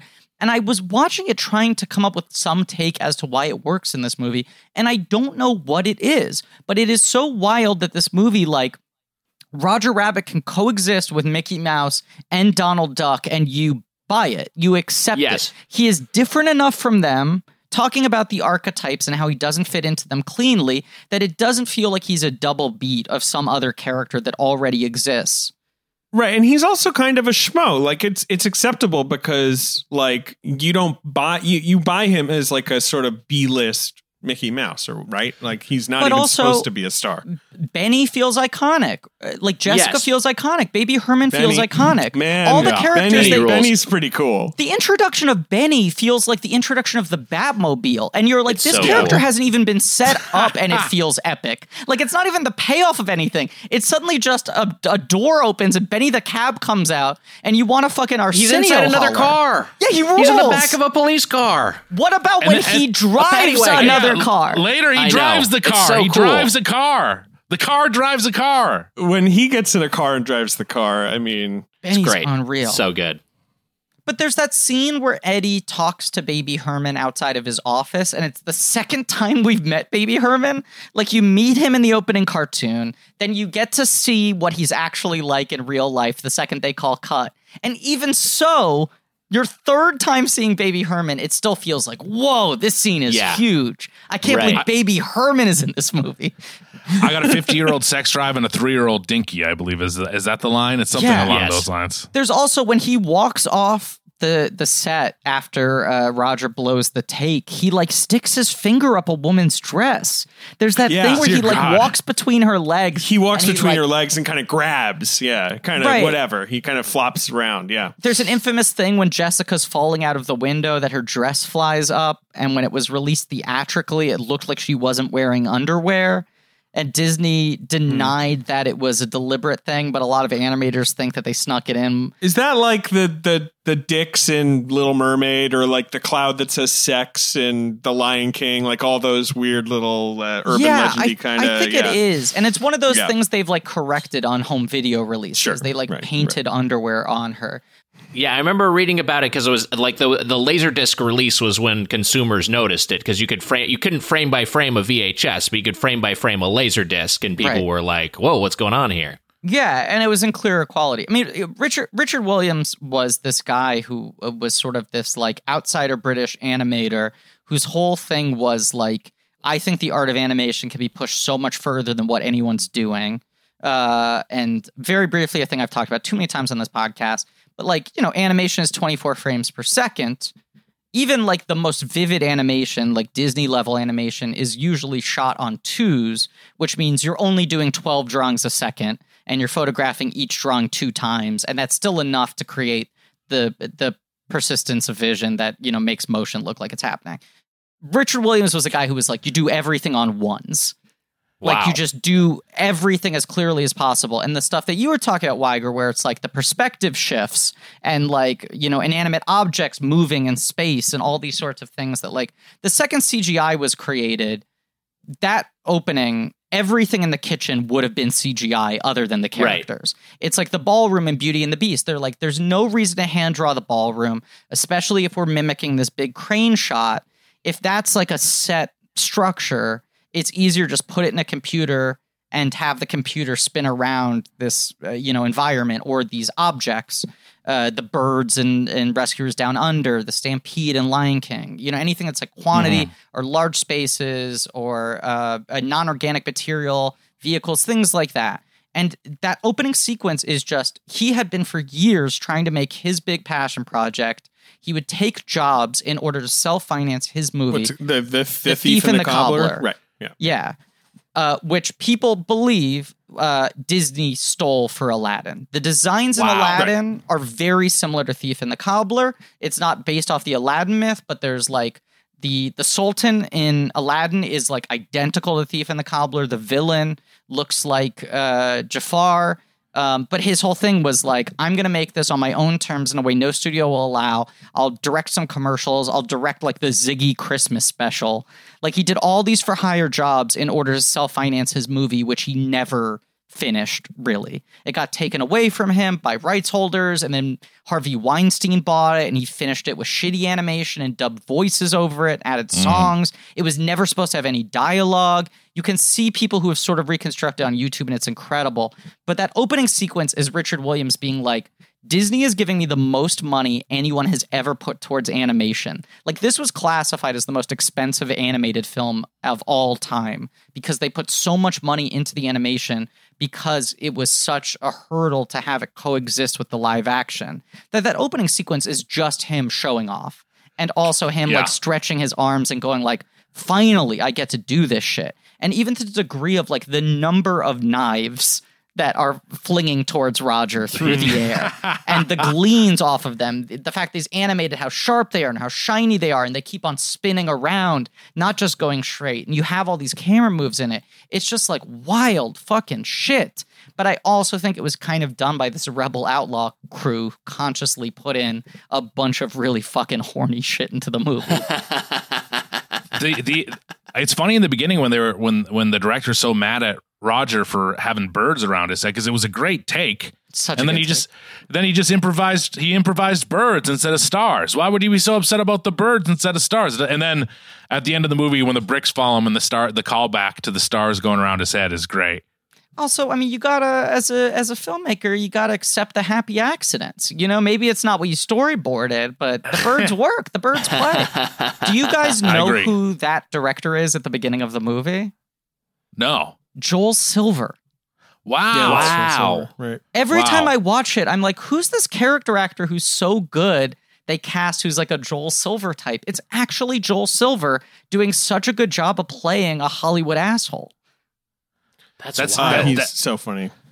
All those like little touches of like, I mean, just even when the patty cake thing, and then Roger Rabbit flips it into a movie. Basically, he does like the little flip book animation. Oh yeah, it's so great. I mean, there's just all the little movie touches and nods to just movie history and stuff, and the fact that all the voices are a lot of the original the people who did the voices in the first place, right? Isn't there a lot of this? Right, one of the last Mel Blanc performances. It might be the very last. It's right at the end. Wow, it's in the last. And there's so many background characters who are like deep cut animation nerd picks that like jumped out to me, where I'm like, oh, that's like the clown from like the old Fleischer Brothers shorts, like things where you're like, there's no reason for them to license it other than that it adds verisimilitude, that in any of these group shots, you're combining sort of like iconic cartoon characters who just look appropriate because they actually have that history, even if they aren't known by name to most people.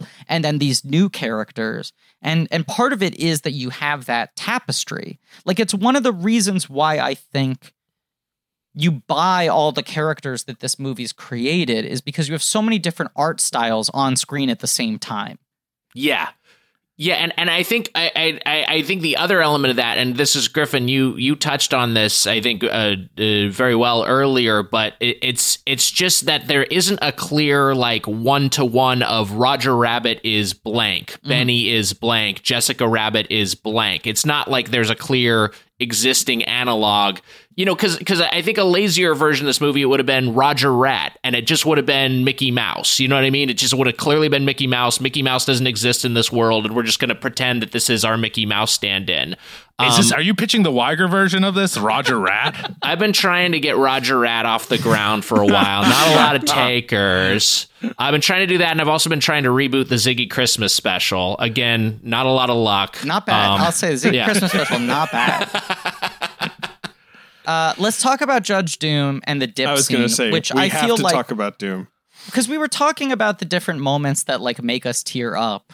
But I also feel like this is a big seminal, like, this movie scarred me. I still am haunted by this imagery movie. Yeah.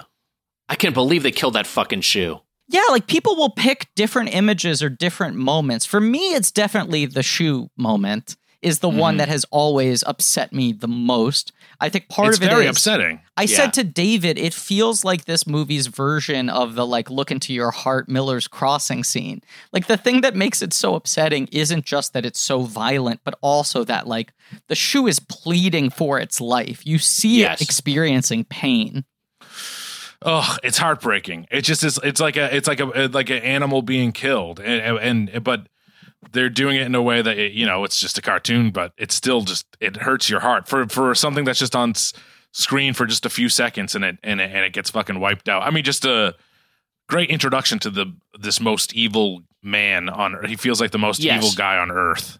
Well, and also the status of Toons within this reality, whereas there are cops all around, and this is a shoe he is just executing in cold blood with no consequences. No one cares. It's just like no one gives a shit. But and it's also like the shoe hasn't even, as far as I can tell, hasn't even done anything wrong. It's just sort of there, right? It's just one of the ones that flopped out of the box. Yeah, all the shoes fell out. He picked that one randomly and just killed it for sport. It feels like murder. It feels like he... Yes. It feels like he should be in trouble for that, right? Like, it doesn't feel right. You would think so. No, it's abuse. I mean, it's one of those scenes where I just now, like, it freaked me out when I was a kid. And now when I watch it, I have to, like, go away inside. Yeah. If that makes sense. Like, yeah, I just have to be like, this is a scene from the film Roger Rabbit, and that's what I'm watching. And that's why this is not, like, a thing that I need to be worked up about. Like, I have to detach. I gotta disconnect myself from, because when I was a kid, just thinking of just saying the things that stuck with you, the shoe for sure, and Judge Doom. Is it Judge? It's Judge Doom, right? Doom, yeah. Judge Doom. But also the other one is the baby, the car, and the bullets. I really like the bullets. Or maybe a little bit problematic now, but the bullets always stuck with me too. But the shoe scene is just like, for a little kid seeing that moment, it just. It makes it feel like this is like the real deal. This is intense. Roger Rabbit could be destroyed in this movie, and you don't want to see Roger Rabbit get dunked in the dip. It really raises the stakes of the entire movie. Yeah, they had to show a character getting dipped early for you to understand what was going on. And like the fact that the color of the shoe bleeds into the dip, and then when he takes his glove out, it's like paint colored. Like it's like, their essence is dissolving. Dear God. I also feel like these types of cartoons that this movie is riffing on pointedly don't have physical stakes, right? Like, people can get hit by an anvil and they spring back to life. You can run into a wall and then inflate yourself back up. There's something so upsetting about seeing a cartoon character actually be destroyed, especially in a way that acknowledges that they're, like, kind of made out of paint.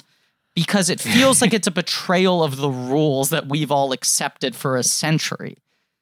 Well, no one. They even say it might be Judge Doom, but who says something like they thought there was no way to kill a Toon, right? Or they thought there was no way to right. It's basically establishing immortal, right? Yeah, these would otherwise be immortal. So then, if you think about snuffing out an immortal life, I mean, that we're like Battle of Helm's Deep, elves getting killed shit. It's just like, holy shit, the stakes of dying. I mean, that's like of non-existence for something that would have otherwise been around forever. That's a completely different level of just like, mortal death. Also, other than Judge Doom, spoilers, like the worst cartoon characters we meet in this movie are kind of chaotic, Like the most menacing cartoon character we meet is probably the gorilla bodyguard. Bouncer at the club, but most of them seem to exist just to give other people joy in one way or another. So there's something so upsetting about, like, why are you murdering a child? Like, the shoe just wants to make you laugh. Yeah, the evil cartoons are in cahoots with evil people, like the gorilla or like the weasels. The weasels, yeah. Yeah. To think that, like, Mickey Mouse could be dunked in dip is just terrifying, by the way. But I want to say that Tweety Bird is a real motherfucker in this movie. Well, I was going to say, addendum. Some of them are agents of chaos. What's Tweety doing? Bird makes me laugh. He's funny, but he's funny. He sends Valiant to his death, basically. I guess you can't die in Toontown. It's another That's the thing. I feel like in Toontown, right? Yes, yeah. Hey, Tweety. The fact that he has familiarity with Tweety, it's like much like the Betty moment where he speaks to her with this sense of longing. In that moment, it's like, oh, this isn't a random occurrence. He doesn't just recognize Tweety as a fan. They've been through this shit before, and that is a funny point because Tweety knows him. Yeah. And David, it makes me start thinking, is there some sort of situation where Valiant is fucking Tweety at some point? I think it's fair to ask questions. This is a very unusual world. And like I say, he greets him with familiarity. I mean, I don't know. It's another thing I love that they all know him, that he used to be like Toontown was his regular beat. He was a friend to Toons. Right. He has that line where it's like, we used to have fun we thought it was like funny, we thought it was a lot of fun. I love how he says that with like total disgust. Right. He was, even if it was somewhat condescending, he was friendlier to Toons than most humans were. They clearly all have this affinity for him whenever he shows up. And his brother's death, made him go a little crazy in that. But to talk about Toontown in general, I just want to talk about it for a second because it's insane. As soon as they go into Toontown, it's insane, and I love it. And the fake Jessica Rabbit is fucking insane. I mean, there's two crazy parts. The two craziest parts in this movie is Bob Hoskins driving the car, and then Bob Hoskins going into Toontown for the first time, which is just the flip of the movie where it's just this insane cartoon world. That's the Wizard of Oz moment when they're in the tunnel and it's so dark and the end of it is just like a boarded door and the Silvestri music is just like rising and rising in ominousness, and then it just opens and it's like a fucking musical number with the trees singing. It's incredible. I would have thought that song, Smile, Darn You Smile, I would have thought, like, I'm surprised that doesn't come up more. I'm surprised that isn't a song that has a little bit more staying power. I mean, I always asked for it back when I would go to the club. I would ask people to put it on so I could get Lotus Smile, Darn You Smile, but it usually fell upon deaf ears. I'm not sure what the song is actually called, but like that's the part I know of it. But like it is a thing of just like going back to Judge Doom, you get his menace and his malevolence when you see Valiant driving into Toontown, and it's just like pure, just like joy and like wonder around him, and the fact what that Judge Doom wants to do with himself. Exactly, and Doom just wants to like just erase this, like I'm almost literally erase it via the dip. The movie is so good at holding off Toontown for that long, and the way that everyone speaks of it, and the fact that the movie itself takes place in such a seedy vein makes you think that Toontown is going to be in some way gross. You're like, well, this movie's already transposing cartoon characters into like a hard-nosed world. Toontown is going to be like some sort of ghetto. It's going to have crime. It's going to be chaos. And then the fact that it's so cheery, it does really hammer it home. And that's where it's just like, Hopkins is acting off of nothing. Hoskins, sorry. Is like acting off of nothing. Like at that point in the movie, you're like, he's just in a blue screen environment talking to walls. Anthony Hopkins was acting off of nothing in Thor, Griffin. That's what you're thinking of. Right. No acting required.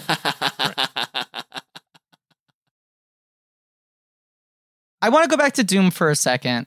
The casting of Christopher Lloyd is so wild, especially like coming right off of Back to the Future, where this guy's just fully minted as like the lovable lunatic. Like he's this guy who's so like high wire energy.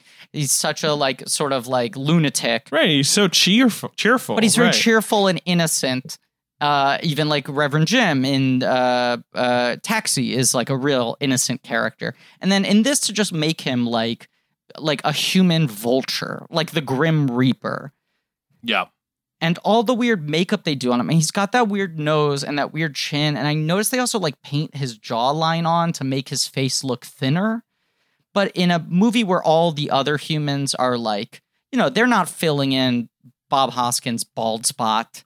Like, they're not making anyone look super glamorous in this movie. The fact that he's so artificial looking puts you off. Like, it makes you ill at ease before you even start to suspect that he might be a toon, because that doesn't feel like a rule that's even been established.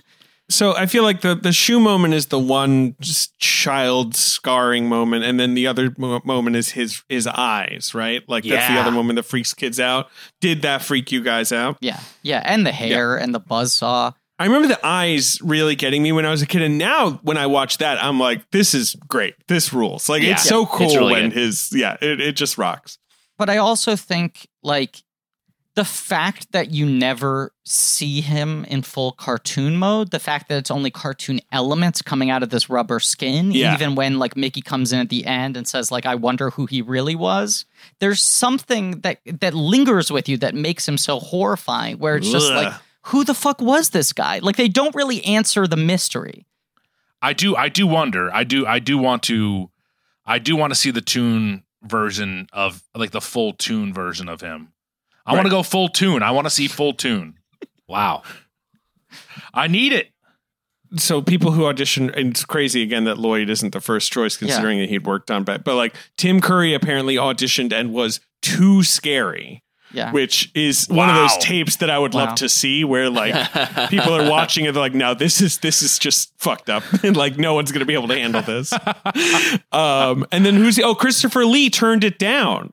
Right. Which is another one. I'd love to see Christopher. I mean, Christopher Lloyd's perfect in this movie. But this also kind of feels like Christopher Lloyd giving a Christopher Lee performance for most of the movie. That's fair. The reason why you need Christopher Lloyd for this is because I don't know that Tim... Right, exactly. The end is like what he pulls off that few actors could. What's surprising is how scary he is up until that point. I mean, he murders a shoe. He murders a shoe. No, but he does seem legitimately scary, and and that turn at the end is so like, I mean, I just feel like no one goes as big as Christopher Lloyd, really. No. He just can explode. It sounds like for this part, they opened the audition page up to just L's. Lee and Lloyd. I mean, Lee and Lloyd.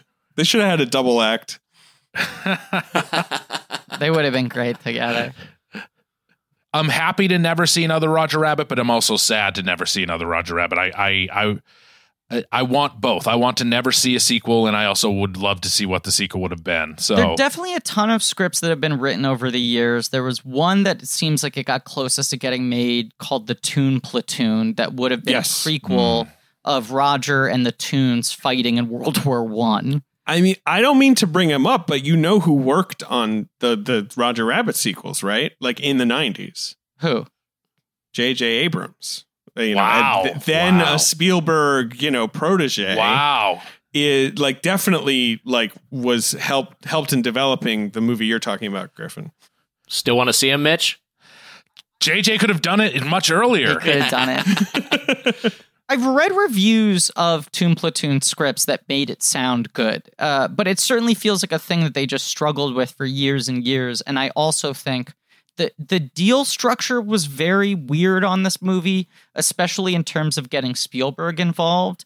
And Spielberg made like a bananas percentage of the gross of this film. Like as a producer, he had one of the richest first dollar deals that I think anyone's ever had.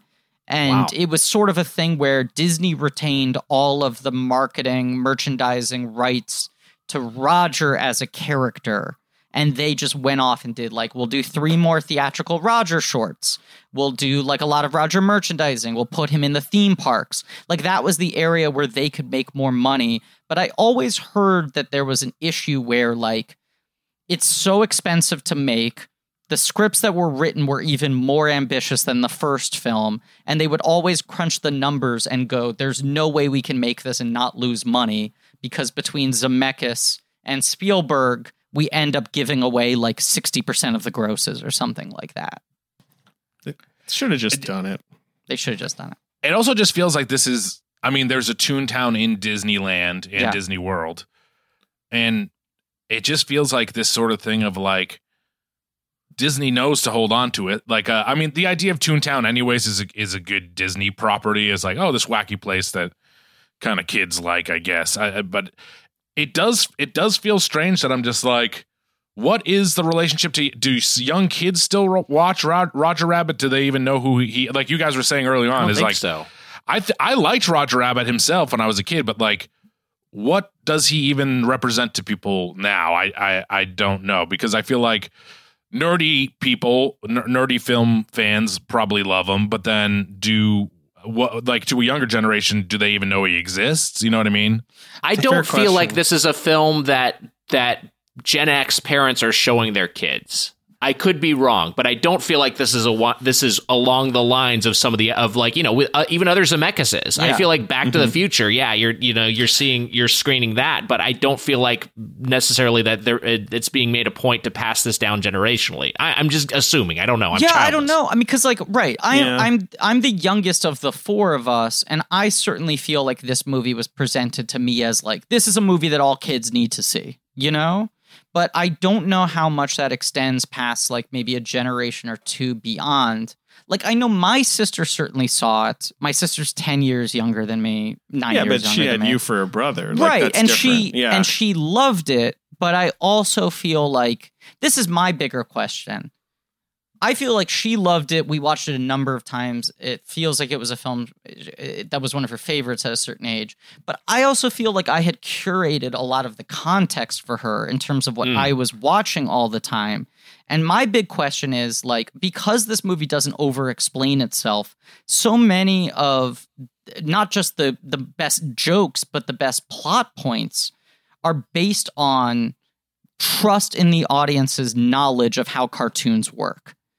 And I wonder if cartoons have changed in terms of their basic language, the types of humor, in a way where these things aren't as known as a given to young children, but also that I feel like my generation, our generation vaguely was like sort of the last to have to inherit older cartoons.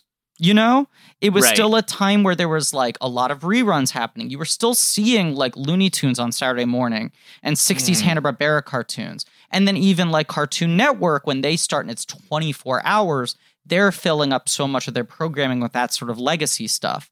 But I feel like from 2000 on, there's just enough new cartoons that kids are never seeing older things, that their understandings of these characters and these tropes are so much more limited that even something like what you were bringing up, Mitch, the fake Jessica Rabbit, is so the kind of joke that was repeated in like so many Tex Avery cartoons that you would see, where it's like, you know, here comes the woman, she turns around and her face is like a dog, like literally, or whatever it is, you know?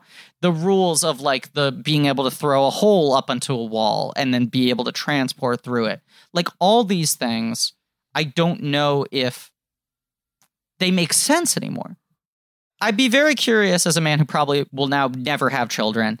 But like raising kids with this movie. Yeah, shut up, Griff. What are you talking about? I don't know. In this landscape, crazy freak.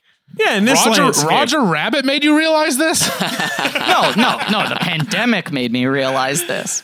But I'm saying, it was Roger Rabbit. Admit it. No, I used to think, man, I can't wait to show my children Roger Rabbit someday. That was my largest sort of incentive for wanting to have a family, was being able to sit them around the fireplace, show them some Roger. But I don't know. I feel like the movie just works fundamentally. But I'm curious if it's one of those movies that still plays even if you don't understand the things it's riffing on, or if it's a movie where we're slowly sort of like eradicating its context from the collective consciousness. Yeah, that's the real question. I think you could be right. Yeah, because do kids watch Looney Tunes? No, that's the question. Do kids watch Looney Tunes? Like 100%. I don't think they do. Because like the piano falling on your head gag, which we've touched on a bunch. Like I feel like a lot of contemporary eyes who grew up on Peppa Pig and Paw Patrol, right? And then maybe you don't have any context for that being a thing. Like you're just like, oh, that would kill somebody. You don't even understand it's a joke. Totally, but even like the best of modern children's animation stuff, like Adventure Time or whatever, has such a different temperament, has such a different relationship to its medium. I just think there was like 40 years where everything was trafficking in that vocabulary of like the rules of cartoon physics and violence. And then those 40 years of entertainment kept being replayed over and over again to later generations. And now I think kids just watch whatever premiered on Netflix that week. Not to be like the cranky old man about it, but kids today. I'm sure they don't even know about a Looney spinning bow tie gag. I mean, the new Looney Tunes on HBO Max, I think, are really good and have done a really good job of threading that needle between like modern sensibilities and the classic rules. They don't feel like they're trying to update them. But who knows? I feel like the people watching those aren't kids. Right. I know what we're going to do. We're going to just make a short of Roger Rabbit eating Jessica Rabbit's ass or vice versa. Right. That'll get millennials on board. Yeah, love ass eating. Kids don't relate to Roger Rabbit. It's because they think he isn't down with eating ass. Griff, this just flashed. I have a news break for you, Griff. What? Forky just won an Emmy. What? Forky asks a question. Wow. Oh my God. Won outstanding short form animated program. Forky, my favorite modern cartoon character. Congrats to Forky. So just speaking of cartoon characters. Yeah. This is like a real life Roger Rabbit moment. The Forky's he's up at stage in the Emmys winning an award. I hope he waddled up to that podium and they had to lower the mic all the way down. I don't want Forky to get COVID though. They gotta be careful. Keep Forky safe. Well, this is the other thing I wanted to say. So we'll do a merchandise spotlight sometimes on this show, a segment that is very unpopular that I constantly have been trying to push up a hill for 5 years. And because you guys are the Doughboys, I thought, can I do like a merchandise spotlight based on fast food tie-ins? Like this movie must have had fast food tie-ins, but I started digging into it, and the tie-ins it had at the time skewed kind of more adult. Like they had a promotion with McDonald's and a promotion with Coca-Cola, and they animated an entirely new ad that was like Roger Rabbit and Jessica Rabbit going through drive-in. But it felt like their promotion was just the cups have Roger Rabbit on them now. Like the adult supersized soda cups have Roger Rabbit on them now. There weren't toys. There wasn't anything like that. It feels like the movie was pitched a little bit more as like, an all ages thing rather than trying to send it straight down the family lane. Because I think they were trying to overcome the perception that if it's animated, no grown-up is going to go see it. They wanted it to seem like a cool movie. But then over the years, there were multiple times where Roger Rabbit was included in like a Happy Meal promotion, but it was always when they would do those sort of like the best of Disney promotions, where it was just sort of like this month's Happy Meal is like the 5 biggest Disney characters. And Roger Rabbit would be included with like Mickey, Donald, Goofy, Pluto, Minnie, Roger. Or it would be like the 10 most famous Disney movies of all time, and it would be like Pinocchio, Cinderella, Roger Rabbit. Like they were really kind of putting him on that pedestal of we're doubling down on this character being one of our legacy characters. Mitch just changed his virtual background to a rabbit. Yeah. Now he's petting it very aggressively. Mitch, no. Mitch, you're going to hurt it. You don't know your own strength. But even like Toontown was building this like area of Disneyland that was themed around Roger and that environment, which over time has become Mickey's Toontown. And even though it has the Roger Rabbit ride still in it, it doesn't really relate to that movie anymore. Like, it feels like there was a brief window where they were very committed to making Roger Rabbit like a Disney legacy character, even down to the shorts. And then I think it's once the Renaissance happened, once like Little Mermaid hit and Beauty and the Beast hit, they were like, oh, we don't want the funny character anymore. We have these big sweeping romantic musicals that are taken seriously. We don't need some guy who's only going to work in like shorts and commercials. Yeah, I was surprised on that note. I was surprised by how unceremoniously it was presented on Disney Plus. It was just like it's just kind of like right next to like, you know, the Apple Dumpling Gang Rides Again or whatever. It's just like, it's not even like it has its own like crazy splash page. And I don't know. I mean, sometimes I feel like these streaming services try to call a little bit more attention to some things, and it didn't feel like that at all. It felt like, there's just another thing in our library. Watch it if you want. It's just like quietly a beautiful 4K transfer that's on there that looks excellent. Yeah, it looks great. Do you know one of the things I remember is the car as a plush toy. I remember there was a plush toy of that car, and I think it like even maybe still exists in some form, but like at Disney, if it's just some shitty toy in Toontown still. I mean, I found there was like a limited amount of merchandise for when the movie came out, but then I found like a licensor catalog from a year or two later from like 1990 that Disney sent out that was like 80 different Roger Rabbit items. Like 2 years after this movie, they were hitting it hard. And they just clearly were invested in trying to make this character stick around. I do think there's something kind of beautiful, though, to the fact that the character, like, as much as it's a bummer, because I think Roger Rabbit rules and he deserved to stick around, it's nice that he's kind of crystallized. And those shorts are good, which they would release before other Disney films. I know one of them was before Honey, I Blew Up the Kid. And I forget where And then one of them ended up going straight to video. It never got released, but they were like all really good. And they were sort of the farm team used to develop people who then later went on to direct the Disney features. Like Rob Minkoff, who did The Lion King, directed the first two Roger shorts, I think. Oh, wow. Yeah, you're right. He directed the first two. Was one of those a roller coaster? Tommy Trouble and Roller Coaster Rabbit, and then there was Trail Mix Up. Yeah, which is from the guy who went on to direct Mulan. So another. Wow. Yeah. Can you watch them anywhere? Are they available to watch? I'm going to watch some of these shorts. I have to imagine they're on YouTube. Yeah, but it feels like they've never gotten a proper release. No, if you buy the 25th anniversary Roger Rabbit Blu-ray, apparently they're on that, and I do have that. Okay. So I suppose I could. Wow. Yeah. I have. I remember there was some other merch. I remember my dad bought the Baby Herman condoms. You're bringing your dad into this? Yeah, really? My father, who's passed away, he bought the Baby Herman condoms. Rest in peace, Dad. Yeah. Is there sometimes anything else? You gotta use your dad as a punchline. You gotta do sometimes, it. Like you for gotta. the joke, you just Especially he's not here to defend himself. Yeah, especially if the punchline revolves around his penis being small. Right. Of course, that's huge. Like father, like son.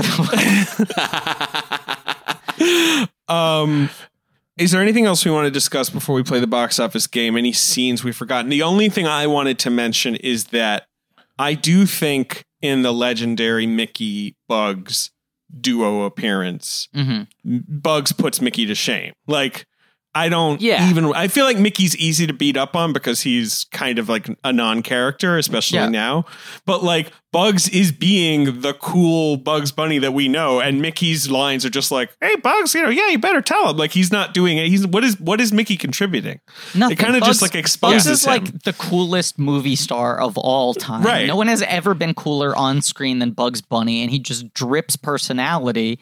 And Mickey at this point's like a wet fucking blanket. Mickey just immediately goes into like beta mode. Like he's just like, I'll just bounce off of whatever Bugs says, I guess. Well, I gotta just say that both of them, though, Daffy and Donald just put both of them to shame. I mean, the piano scene is just a better sequence. That seems great. Yeah, better scene. Yeah. I have a moment that I think is great. Is the moment where I'm looking up his name right now. Oh, Angelo. So they're like a guy like Angelo, they establish as a dick, and then at the bar? At the bar, and Bob Hoskins is like, I don't like tunes or whatever, and puts his head down and like shoves an egg in his mouth or whatever.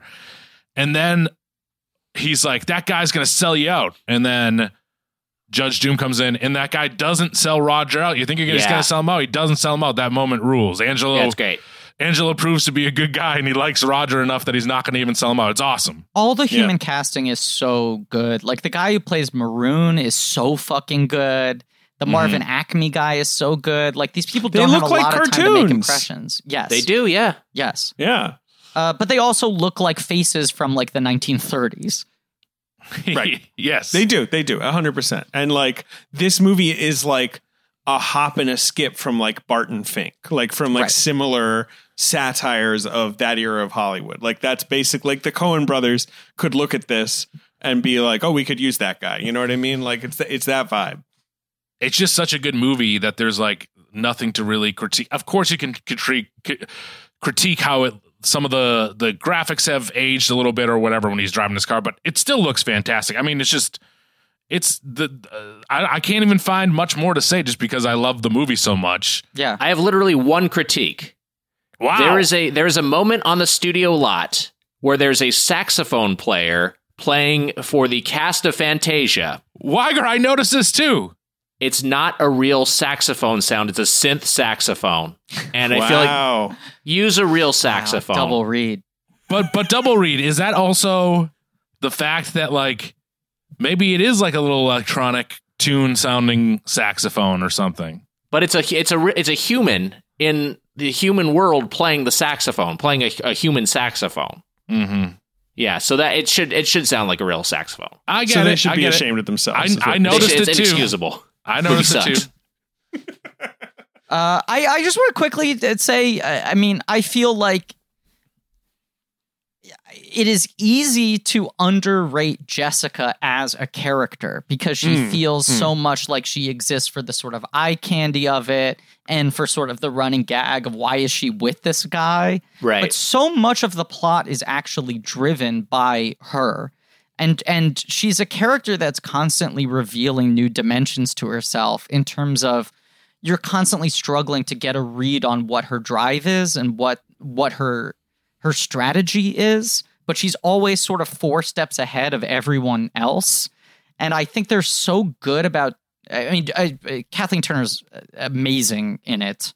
But I also feel like there's the thing where she knocks out Roger and Eddie takes that as proof that she's like actually trying to hurt Roger. And then he asks her why she did it. And she said, well, I want to knock him out so no one else could hurt him. Yeah. And it's that thing where like she acts more like a human than any other Toon, enough that she feels closer to an equal to Eddie and that he's constantly kind of tempted by her sexually. But then there are these constant reminders that she still operates by totally upside down Toon logic. Right. The bullets as well. I wanted to shout out the bullets. Bullets are great. That was my favorite gag when I was a kid. And they also get such a hero's entrance. Like every new character gets like a movie star entrance. Which is, it's also that sort of thing of like these old bullets that get their screen time again. It's kind of great. It's kind of touching, right? So let's play the box office game, Griffin. Let's play the box office game. Guys, we're going to talk about the top 5 at the box office the week this movie came out. Griffin's going to try and guess. You guys can guess as well, if you wish, of course. It came out. So the movie was a huge hit. June 24th, 1988. Opened to $11 million and made $150, which is, it's just not how things work anymore. And it was so, I feel like it was a hit beyond whatever they imagined. Yeah, right? It was their highest grossing film in a really long time. It totally revitalized Disney, both their live action and animation. 100%. So huge. And then they would never take this kind of risk ever again. Right. I went to see this movie opening weekend really? as a sleepover. A sleepover event. Perhaps my first ever sleepover. So, Nick, you were like chaperoning a bunch of children on a sleepover? All right. I was a young boy, and I remember the movie being sold out. I remember it and we couldn't see it, and we had to see our compromise movie. And the compromise movie I have in my head is possibly being one of the box office top 5, but I don't. Am I supposed to give hints? What do we do? I'm going to give you some hints, and if any of these. So Roger Rabbit number 1, $11 million. That's number 1 movie. The number 2 movie is another big comedy of this year, with a big star. $11 million. That's even bigger than the opening weekend of Tenet. It's huge. Exactly. Was John Candy in the movie? John Candy is. Oh, he is. Isn't? Well, no, he's not in this movie. No, wait. I'm confusing it with another movie with this star. No, John Candy. Is it Scrooged? Not Scrooged. It's not like at this Scrooge, point he guess. is still a comedy star. Is it a Robin? No, but he's about to transition into mainstream stardom. I feel like we recently discussed this movie, Griffin. Eddie Murphy? Hanks. Be a Hanks. It's a Hanks. Oh, it's not big. No, big is later. It is. It's big. It's big? It's Wow. big. Yes. Wow. Big. Wow. Which has been hanging around for a month, just Wow. kicking ass. Wow. Like a huge hit. Yeah. Now this is crazy to me because that, like, in my head I remember seeing Big as a kid and Who Framed Roger Rabbit. So this is a Big heavy year. summer movie. It's a big weekend. Yes. Mhm. Yeah. We talked about it in our Back to the Future episode as a movie that should fundamentally not be able to handle its premise. Right. Exactly. Yes. Another sort of high wire type. Yeah, that's right. That makes sense. Right. Big. So number 2 is Big. I thought Big might be the movie, Nick, but apparently not. So No, it wasn't big. number 3 at the box office is one of those movies. It's a comedy with the actor you just named. Me? Mitch. Yes. Oh. It's was an it Eddie? Great Outdoors. Great Outdoors. There you go. Wow. Wow. So Great Outdoors is one of the first movies I remember seeing in the theater. So that maybe is just not right. But but That makes sense. I mean, all these movies are coming out around the same time. I mean, Great Outdoors has been out for a few weeks. I have never seen The Great Outdoors. Do you guys have Great Outdoors takes? I loved it as a kid, and then a lot of people think it kind of sucks. But as a kid, I really, and the raccoons are like the raccoons, which, like, I think if you were making the movie and the raccoons were inserted into it, like, you'd hate the raccoons, but I loved it as a kid. Annette Bening's film debut, The Great Outdoors. Wow. No way. Her first movie. Yeah.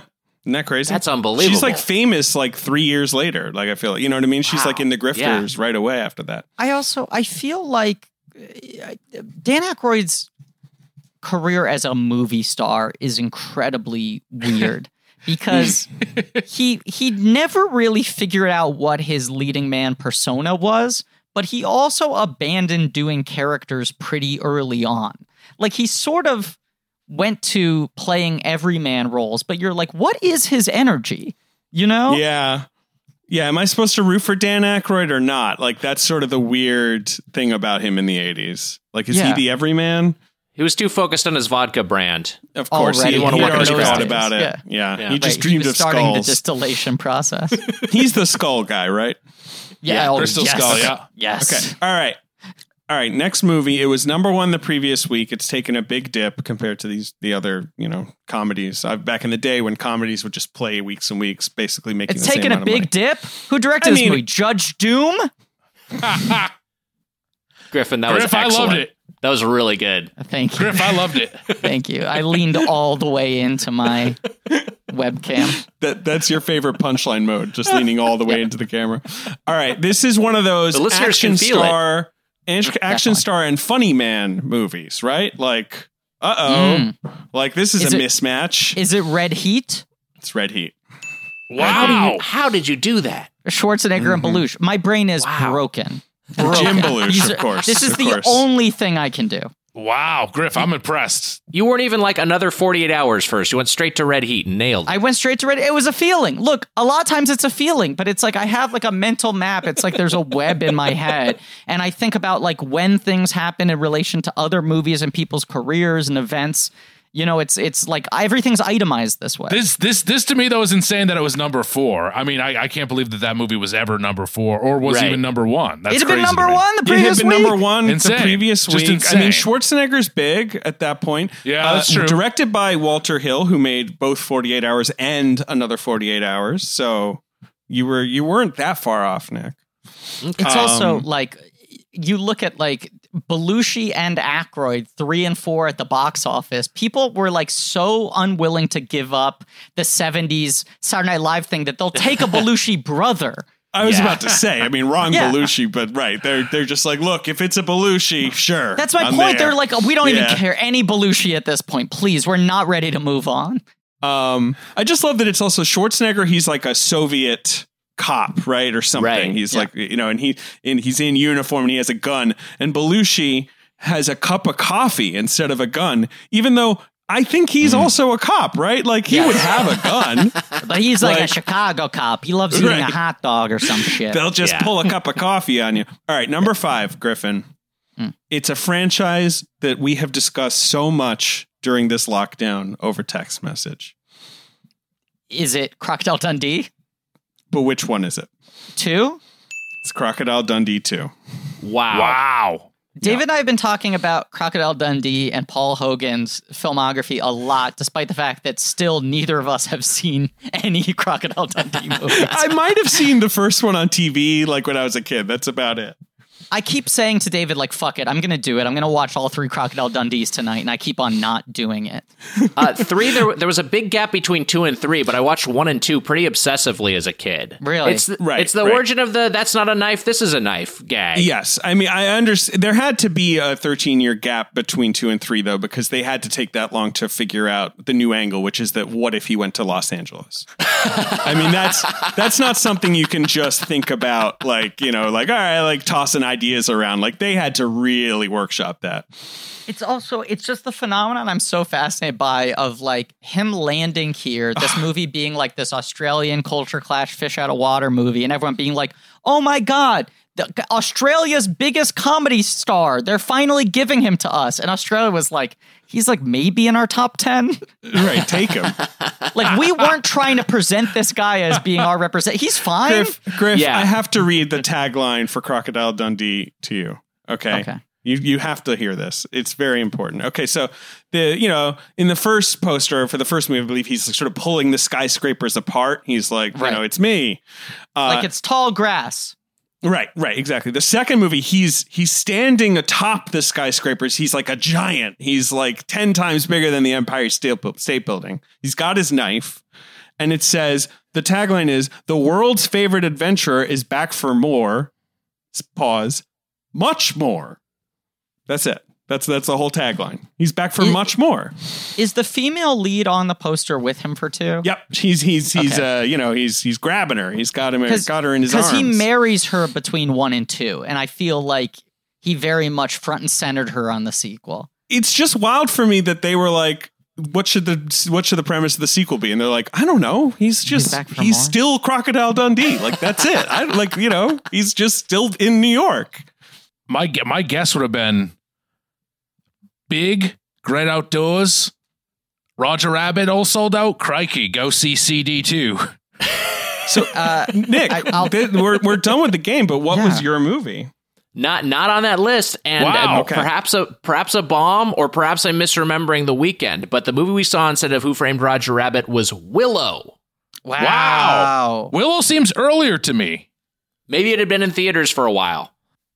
A movie would come out in May and still be in theaters in August. It was a Please different let time. Willow be like 84. Willow is in the top 10. It's number 8. Wow. So, yes, Willow was hanging around. You've also got Bull Durham, a little too grown up for you, I would imagine. Yeah, of course. You've got Big Business. Oh my God, Mr. Popular over here.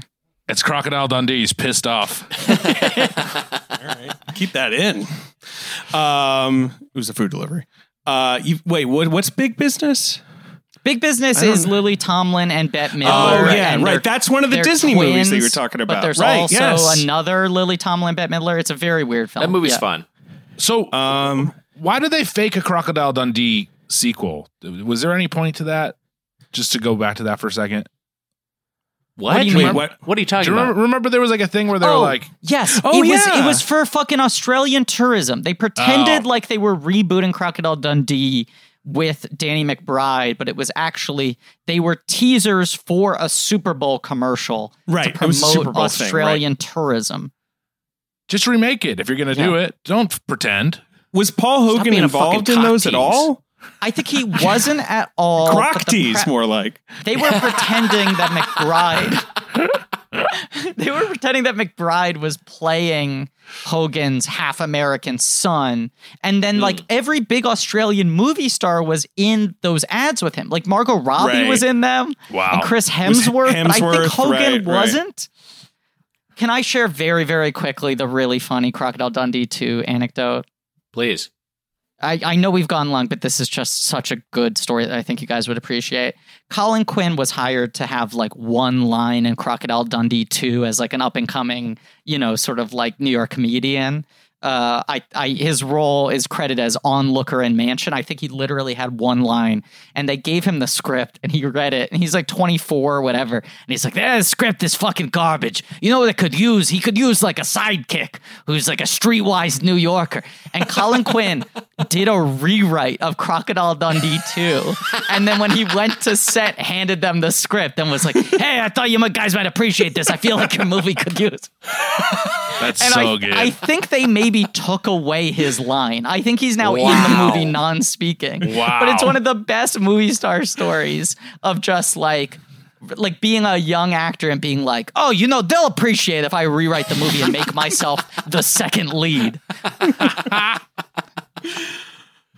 That's more of a take than he's back for more, much more. Which is all Colin they Quinn had. might have been right. You're right. I would love to see that version. Yeah. Yeah, me too. That'd be way better. Bull Durham, Big Business, Funny Farm, Willow, and the Presidio. Funny Farm, pretty good. Yeah, I mean, you got Chase, Aykroyd, and Abe Belushi in the top 10. Like the shadow of 75 SNL lasted for a long time.